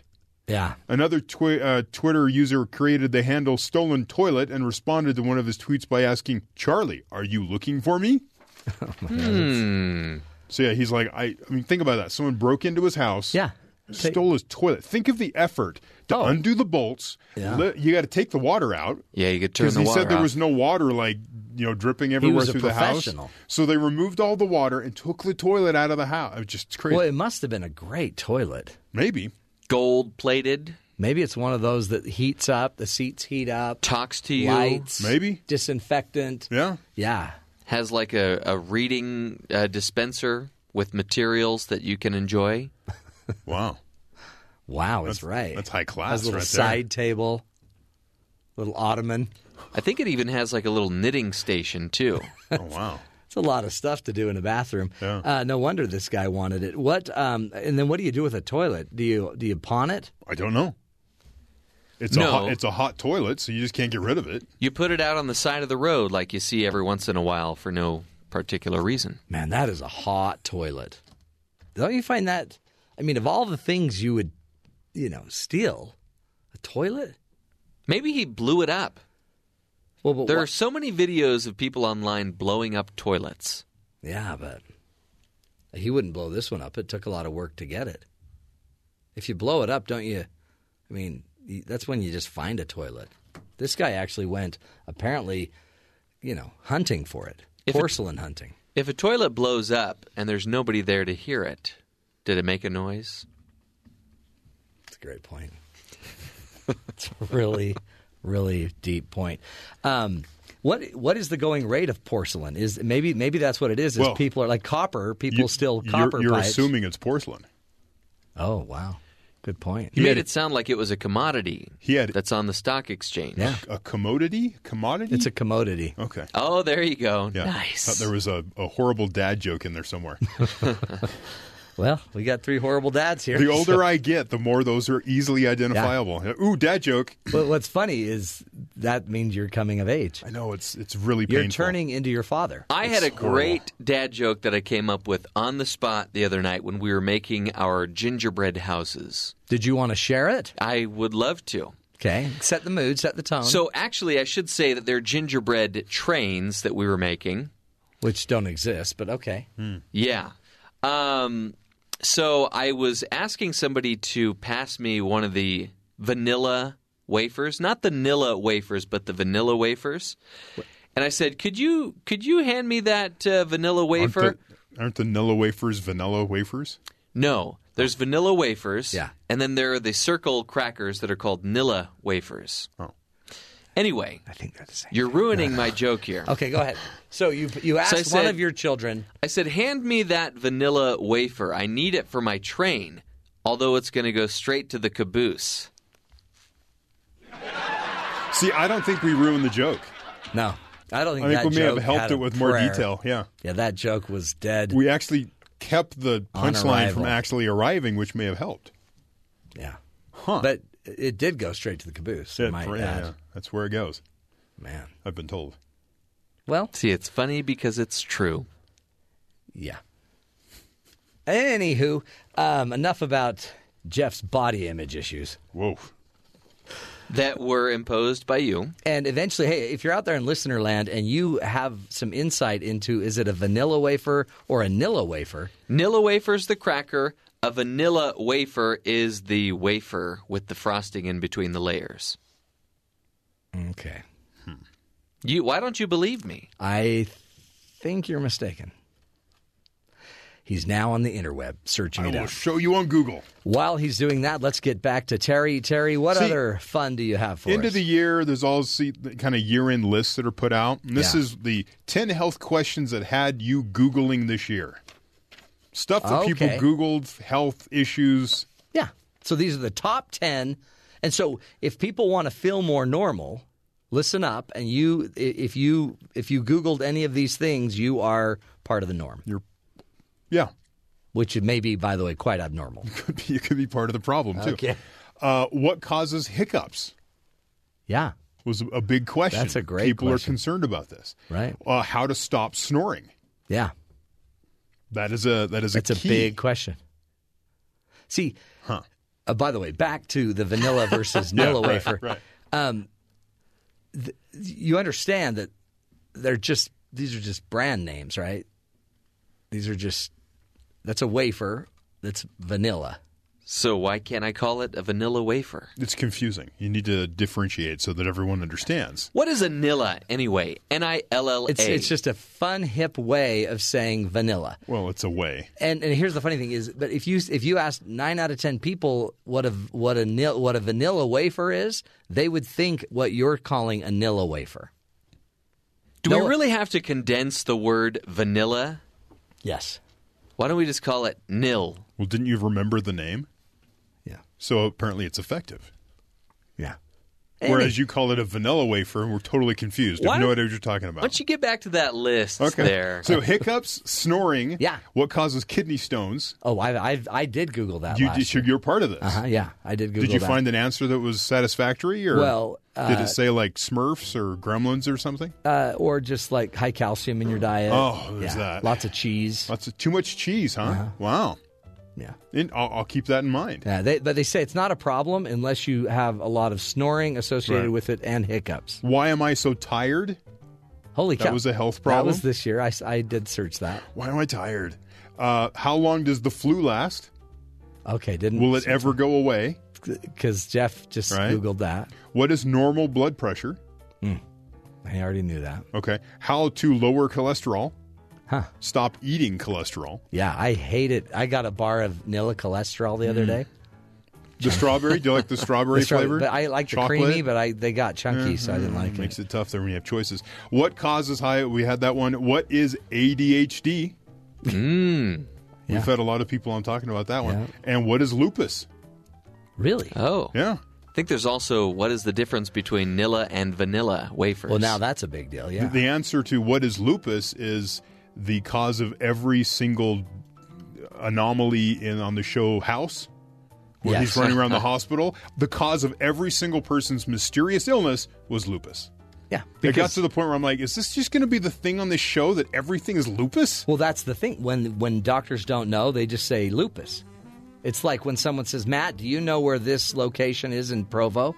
And I'm like, I even if I don't know, I'm like, I think it's by BYU campus. Yeah, it's just south of campus. Just say that. Yeah, it's just south. It's just right southwest. Yeah, of campus. Because southeast is a mountain.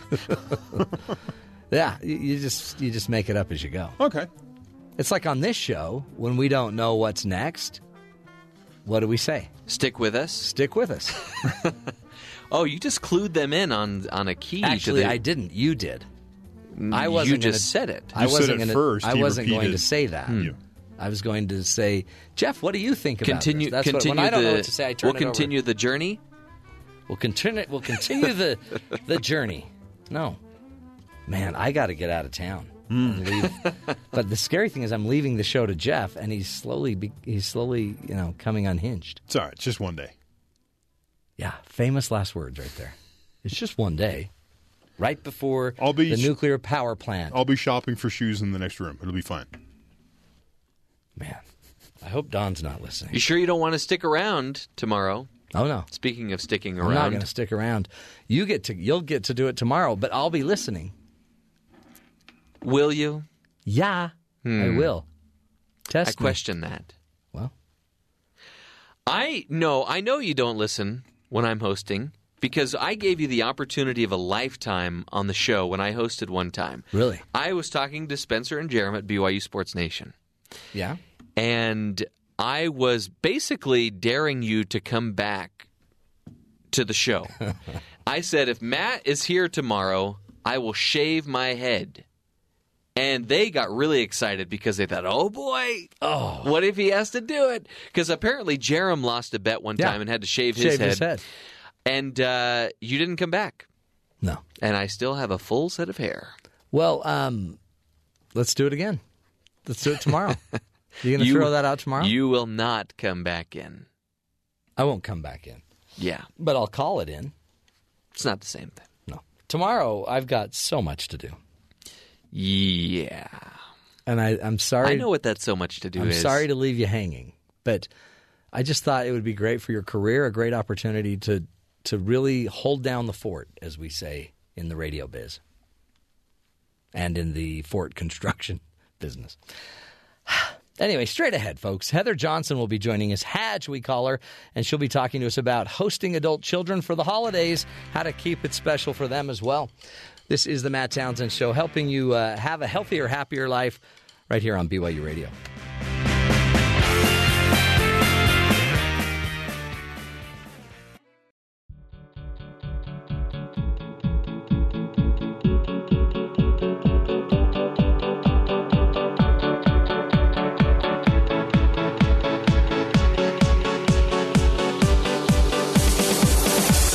Yes, folks, it's time to have our great parenting expert on, Heather Ann Johnson. Hadge, we call her. She's soaking in it. You're soaking. Hadge is, she's got so much going on. If you go to her website, familyvolley.com, she has some wonderful advice on how to create a more active family, keep your family involved, doing things, not just sitting around looking at each other, but more importantly, how to actually make sure we have the spirit in our family as well, and a good, peaceful spirit at that. Today she's talking to us about hosting adult children for the holidays. It's a big deal. As they age, it's easy to kind of not adapt to what they need. That was said with so much kindness. You know what I mean? Yeah. That was very eloquent. It's because your kids can become dependent on you. Oh yeah. And they also you can if you don't change and make things exciting and fun for them, they've got other in-laws to choose. They've got other places to go. They're going to go elsewhere? Is that what you're saying? You can lose them. So that's why you're kind, is because you don't want to lose them. Oh, yeah. It's the only reason. Well, I don't. They're my grandkids. There you go. It's exactly. It's that little granddaughter that you don't want to go anywhere. She's so perfect. Well, and we have expectations, right? There's this feeling that once our kids get older, we expect that they'll do things a certain way. Yeah. And when they don't, we can get really frustrated and annoyed and irritated, and it's like they don't know how to please us better. Right. Well, and the trap is we're the ones who taught them. Yeah. So when they show up and they don't offer up what we expect, it's like, who raised you? Right. Like monkeys? What is happening? Oh, me. Oh, that's right. Yeah. So what's going on You here? guys all think that I'm going to clean this mess up? Yes, it's exactly right. So we get in this trap, but this is a really tricky time. And I don't know why. This subject is almost comical to me, probably because a lot of the space I now recognize more with the family, and our family's growing up, and so we're having these different experiences. But in just a couple of days, right, the weekend's coming, we're kind of going to fill our homes with adult kids. Right. It's happening to a lot of us where, or, for my husband and I, we're going to be with my parents, and so we're those adult kids. Oh. And so let's navigate it a little bit. Yeah. A little bit. And some of this is just simple. It's going to happen. This is how life works. It is. It's going to happen. And that's hard, too, because you don't want things to change. Right. But change is going to happen. So I guess lead it instead of react to it. For sure. Well, and anticipate it a little bit. Yeah. And it's so funny because we're going to talk through more specifics.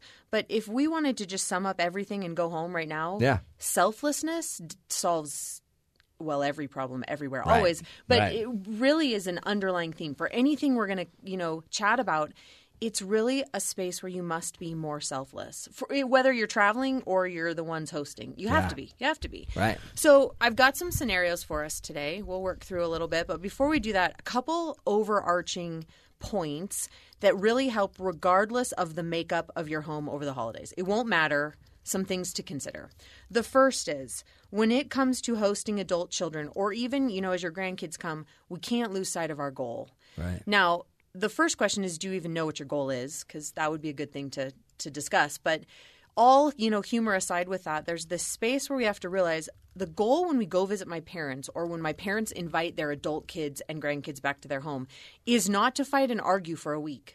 That is not our goal, right? That isn't the goal of the holidays. That's what we do the rest of the year. It's exactly right. The holidays at least. They're special. Right? Yeah. We go visit family or we invite family to our home to make a connection, to share that experience, to help our relationship get stronger. So if we keep that in our minds, okay, why do we do this? Well, so our relationships get stronger. That should put us in a position where it's a lot easier to compromise, to be patient, to be understanding, to not argue, to not be judgmental. It really frees up a space if we'll just think, well, what is the goal in all this? Well, clearly it's for us to strengthen this relationship. Right. Let's function in a way that does that. That's right. I guess that's key. Make it a goal. Make sure that that's kind of an overt intent is to make it really good together. Absolutely. Why would we do that? Why are we driving miles and miles in the next 4 days? Why are we, making food together? Why are we sleeping in a bed that doesn't fit you? Because, why are we, or on the floor? Why are we doing these things? We have to. Or we say tradition. But some traditions, maybe it's time to let them go. For sure. And there's and space make a better one that works better. Right. And reevaluate. And so if we come up with the goal that we want our relationships to be stronger, keep that in mind. Don't lose sight of that, right? So when all of a sudden someone wants ham, but for the last 40 years you've had turkey for dinner on Christmas, it's a space where you go, wait, it isn't about the ham or the turkey. It's about strengthening our relationship. What can I do that helps strengthen relationships? And that's the focus, right? So the next one too, just kind of overall, is there must be a space when we're together where we're looking for the good. If you want to see the crappy stuff, you'll find there. it. It's always there. It's always and there. And the good's always there. The good is too. And so if we go into it thinking, oh, Grandma's house is always too hot, and her this is like that, and her cranberry sauce comes out of a can, and this is like this. And her ham tastes like turkey. It's exactly right. And I wanted ham. If we go that direction, we will find all of that. So again, this is back to our goal. If my goal is to strengthen a relationship, then naturally I'm not going to be looking for all the crappy stuff that's going to happen the next week and a half as adult kids are hanging out with extended family. And so we've got to look for the good things. We've got to be grateful there is a bed, not irritated because it's not a perfect king bed, and instead it's the 12-year-old. Right? It's really sad that we get into that mentality. The last then kind of overarching, which we'll tie back in, it kind of sounds funny, is this idea of service. Anytime you're in these situations, especially over the holidays, when things get tricky, when there's a little frustration, if you need to know how to bring it back around to your goal, serve. That's simple. Just find something to do that's outside yourself. And shut your flapper and serve. It's so true. And in fact, I'm cautiously sharing personal experience.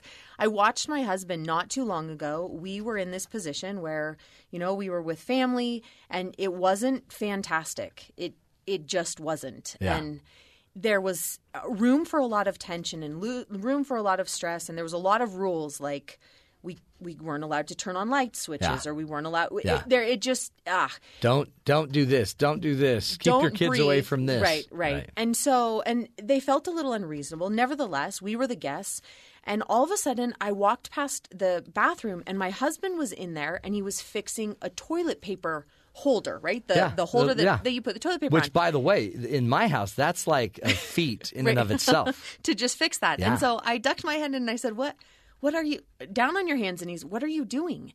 And he looked at me and he said, if I don't serve them, I will not like them. And by the time we were done, he'd fixed actually all 3 toilet paper holder rolls. That's pretty cool. He'd gotten his hand down in some sprinkler systems.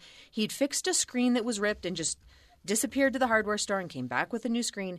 So ridiculous, yet it saved him. It really did. And then even the spirit of our family, because he put himself in a position where there wasn't space in his brain to think about how frustrating some of the things were, but instead it was, what can I do in order to help, to make things better, to serve? That's great. So when you're there and you are 2 hours from dinner and it's not at the time you want, the way you want it, and you are having turkey instead of ham, and something else isn't good and you haven't slept because you've been in a sleeping bag on the floor for 4 days, right, and you're a grown person, serve. Find a way to serve. I love that. And I guess it doesn't get rid of everything, but what it does is it changes the spirit in the moment, the mood in the moment. Right.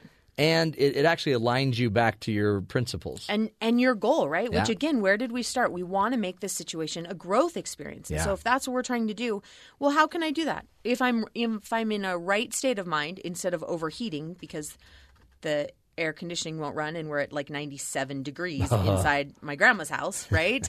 If I realign with that and what the goal is, then naturally I would serve. Naturally, if something's broken, I would want to help fix Right. it. We only get clouded when we get really judgmental. That's really good. So overarching, it doesn't matter what your family makeup looks like the next week and a half for the holidays.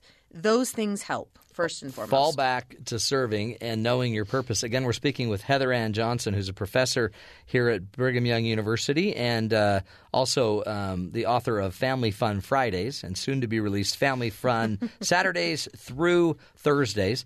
You can find out more about that at familyvolley.com. What else, Heather, can we do now that we kind of got the foundation laid? What do we do, to take it to the next level now? Sure. Specifics, right? Okay, so let's run through 3 different family scenarios we're most likely to run into with some tips with each one. The first, it's most likely that somebody listening is going to be in a situation where we have grandparents who are hosting adult kids with kids. Right? So this would be you and your wife if your daughter and her husband and your granddaughter come. Yeah. Or my husband and I and our 6 kids go to visit my parents. That type of situation. That's great. So naturally there's some things we're going to look out for. First and foremost, my parents have had little kids. Our kids are always there, but they don't live there. Yeah. And so my parents have had their own space for a long time. Things are in the same space always. There's not little hands to muck them, move them, anything like that. And so parents, grandparents have a home that usually is a way they like it and are comfortable with it. And so that's the first thing we want to keep in mind. Now, kind of points here. When it comes to my husband and I, if we're using that example when we go, the first tip is we can't expect that it's a vacation. Which the number one complaint I hear actually from grandparent age as I work with clients is when my kids come, they think it's a vacation. They think we're going to take care of their kids. Yeah. They don't pick anything up. They don't make any food. They don't clean anything up. Vegging. They just do whatever they want Yeah. while we're supposed to take care of their kids.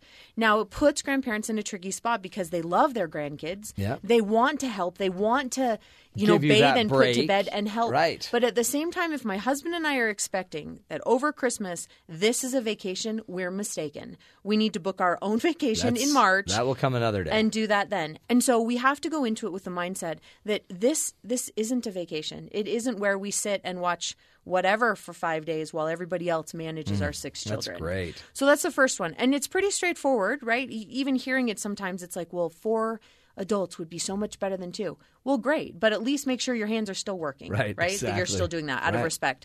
For grandparents, a great tip here is to make sure that boundaries are set.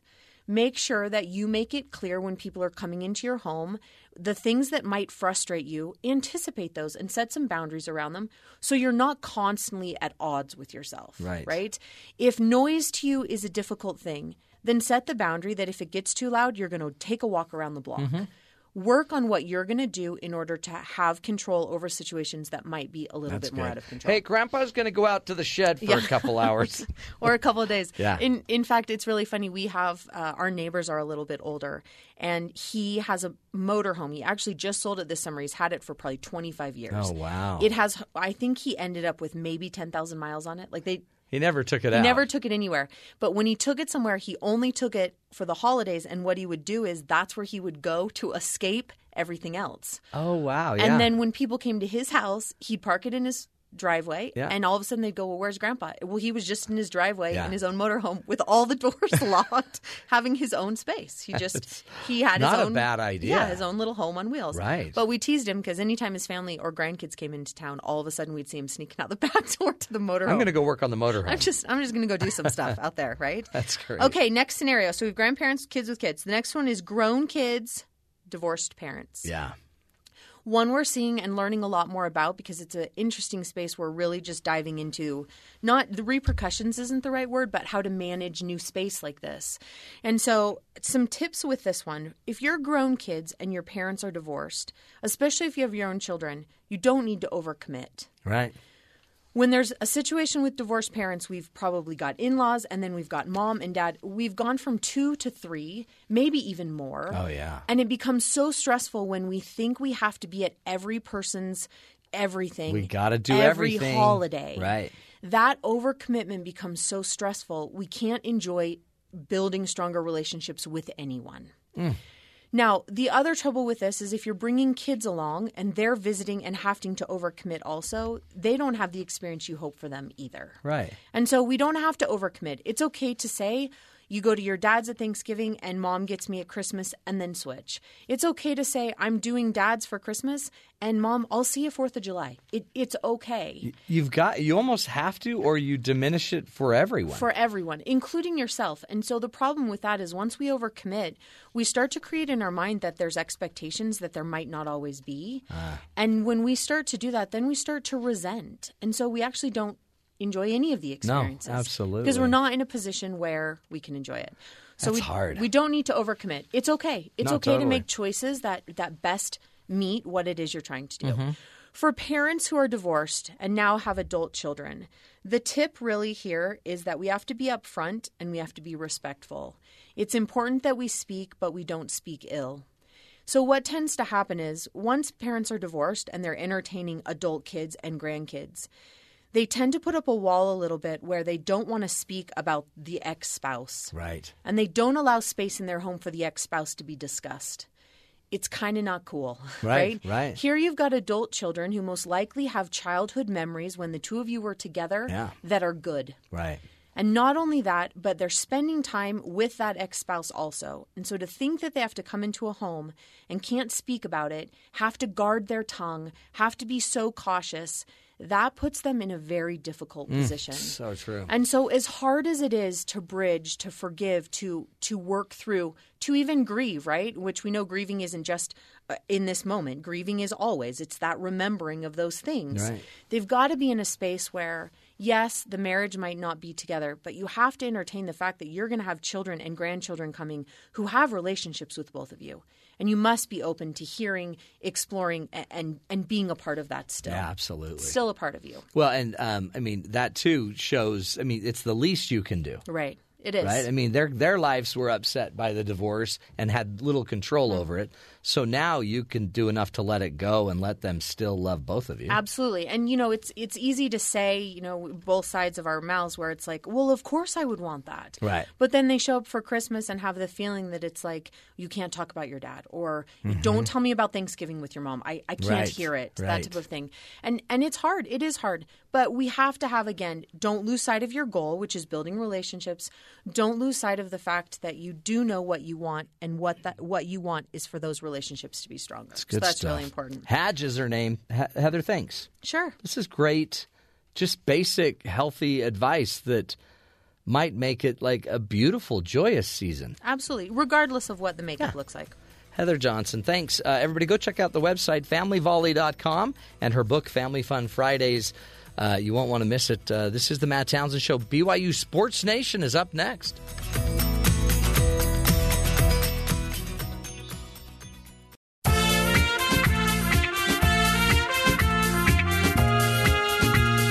Welcome back, friends. It's time now to ease on down to our great friends at BYU Sports Nation. Find out what's coming up on their show. Hello, gentlemen. Are you there? Oh, I can feel your breathing. Are any of you there? Oh, we're checking in on them. We'll go find out. They're probably drinking their wassail. You know how that goes as they warm up their voices. Let's check it again. Gentlemen, are you there? Bueller?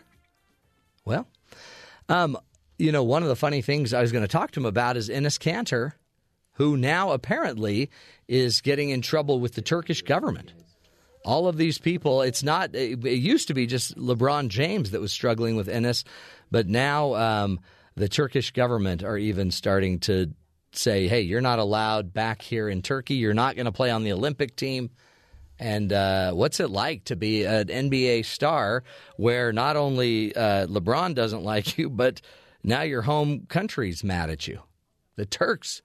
Let's try it one more time. Spencer and Jerem, are you guys there? Spencer and Jason are here. Jason! Spencer! How are Hello. you? How are you? We're good. I missed you guys. Well, we missed you. Clearly, we literally missed you like 2 minutes ago. We could hear everything you were saying. You could hear us, but we could not hear. So did you hear me talking about Enes Kanter? I did hear you He's talking in trouble. about the former jazz man Enes Kanter. So you've all now of a sudden you've got Utah that doesn't like him, but LeBron is like they're having a little battle. But now the people in Turkey are saying, "Hey, we don't like you anymore." They want him in prison for 5 years, right? Yes. Yeah, for saying something negative about the president. Uh-huh. See? You can't keep flapping it at the mouth or you're going to get kicked out of your country, too. Well, Enes is one to flap the mouth quite often. Honestly, this is not a joke. I mean, his favorite he's big into the wrestling. His favorite wrestler was The Undertaker. That's why he got the nickname The Undercanter. But no, he's like it's kind of how he thinks. Yeah. He likes to get out there and talk big. It's very wrestler-like. Yes. But he understands he's in the NBA, right? I do believe so, yes. And he's a diplomat. You should be like a diplomat for Turkey as well because those are your home peeps. Yeah, he's not a big fan of what's going on in his homeland. No. But again, it's a complicated situation over there. I'm more worried that LeBron doesn't like him. Because what do you do when LeBron doesn't like you in the NBA? Yeah, if you're on LeBron's blacklist, that's probably a bad thing for your NBA career, right? He's going to score on you every time. He's going to give you that stink eye look. What do his teammates think of him, though? I would love to talk to Russell Westbrook about Enes Kanter. Ooh. See, that's the sports journalist in you. What would your first question be to Russell? About Enes Kanter? Uh-huh. What would you do to keep his mouth shut? That's very blunt. He's honestly, I've talked with Enes Kanter several times. Like you guys are in the same. Didn't you go to camp together? We did. We were bunkmates. It was very much like the Parent Trap. We got in trouble. They put us in a cabin, just he and I, where we had to work out our problems. And then you guys switched places because you played in the places. NBA for a while. I went to Turkey. Yeah. He went to BYU Broadcasting. He went to BYU Broadcasting. It was a whole thing. Then we got our parents together. It was you awkward. guys look a lot alike. Yeah. Now Jason's wanted for 5 years in a Turkish prison. No, but he's very childlike, honestly. Is he? He is very much like everything impresses him. Like he's seeing things for the first time. That is very much Enes Kanter. Really? Like it sparkles. The fact that he would just kind of say things that without probably thinking about it first, that is not a big surprise. That's just typical Enes. And by the way, his name is Enes. That is correct. I mean, that's difficult. Because I was thinking it was Enes. Nope. It's Enes. Enes. Enes. Pass me the Enes. Hey, anyway. What was that? I have no idea. But every once in a while, I go, I guess, Scottish. Was that Scottish? Sure. Something it was. like that. I don't know. Hey, any news, any real news come out of the signing day thing? Anything that was like, wow, we got one? It's funny that you bring that up, Matt. Okay. Because BYU is unique in and of the fact that we're not going to know what these guys do for like 3 or 4 years. I know. The majority of them. The mission, they do the mission for 2 years. The mission trip. They work out for 2 years. 11 of the 13 signees are projected to go on missions first. Wow. So it's like, hey, what do you think these guys are going to do in 2021? That really is it's like you're playing the futures market. It's all futures. It's like way down the road. How do futures. you project that? Yeah. Can you tell me what the Dow's going to be on January 7th of 2021, Matt? Like what? Huh? Yeah. No. That's why BYU. What are gas prices going to be in 2021? I don't know. No idea. Who's president? Everybody talks about BYU and how it's so difficult to get people to come to BYU and you have to find a specific athlete. It goes far beyond that. There's certainly something to that. Mm-hmm. But it's also the coaches have to project these guys not only to what they'll do after high school, but how they project after 2 years of a mission. Yeah. So there's so much more. There's even more projecting for BYU coaches than just an average coach. Because they're not going to have them for 3 or 4 years. So true. So true. Which is why, because we can't know, we have to instead watch your show and learn from the masters. So on your show today, what are you going to do to edify us while we wait to find out if they'll be successful? Well, we will tell you that we did learn some things yesterday about this BYU football recruiting class that don't so much relate to what we think they're going to do on the field whenever they hit the field, but just the overall direction of the program and the emphasis that coaches are placing on certain personality types and certain body types.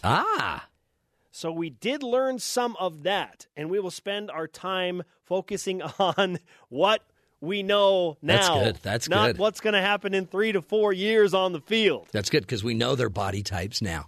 Good stuff, guys. And by the way, you'll get a full 1 hour with Spencer and Jason in 5 minutes from now. So just sit still. Just relax because you're going to get the whole download from our good brother in there. Boy, we love having him on the show too. And for some reason, Jeff, did you ever figure out they were hearing us and we weren't hearing them? Somebody apparently forgot to flip that one switch. You know what I mean? I'm guessing it was on their end. Yeah. Because I would never make a mistake. No, you guys, it was totally fine. Whatever happened. We're just glad they made it. Hey, it's a hero day. We always like to tell the hero story at the very end of the show. And today's hero is a Major League Baseball pitcher. Listen to this. Rangers pitcher Cole Hamels and his wife have donated $9 million, their $9 million home to a camp that serves individuals with special needs and chronic illnesses. The home, which sits on Table Rock Lake in southwest Missouri, is a 32,000 square foot home, and the Hamels have basically donated it to the camp. How cool is that? Seeing the faces, hearing the laughter, reading the stories of the kids they serve, there is truly nothing like it, Cole Hamels said in a news release. Barnabas makes dreams come true, and we felt called to help them in a big way. Camp Barnabas is the name of the organization, and they're there to help as many lives as they can. And when you think about it, everyone's like, well, yeah, you're a pro baseball player, has all this money, you can just do that. But it doesn't mean you have to give up $9 million. These are people that are obviously blessed and given a lot, and they also believe in a ministry and the ministry of helping others, and so they're doing it. So we honor the Hamels for stepping up and doing what they can to help others' lives. That really is the spirit of the season, isn't it? And so as I say goodbye to you and I won't talk to you again till the new year, just know that we care about you here, and we want to be a guide on the side. We want to help make life a little bit better and easier for everyone. But join us again in the new year. Tomorrow, Jeff will be at it again. BYU Broadcasting will be going all through the holidays as well. So keep us on your dial. This is the Matt Townsend Show. BYU Sports Nation is up next.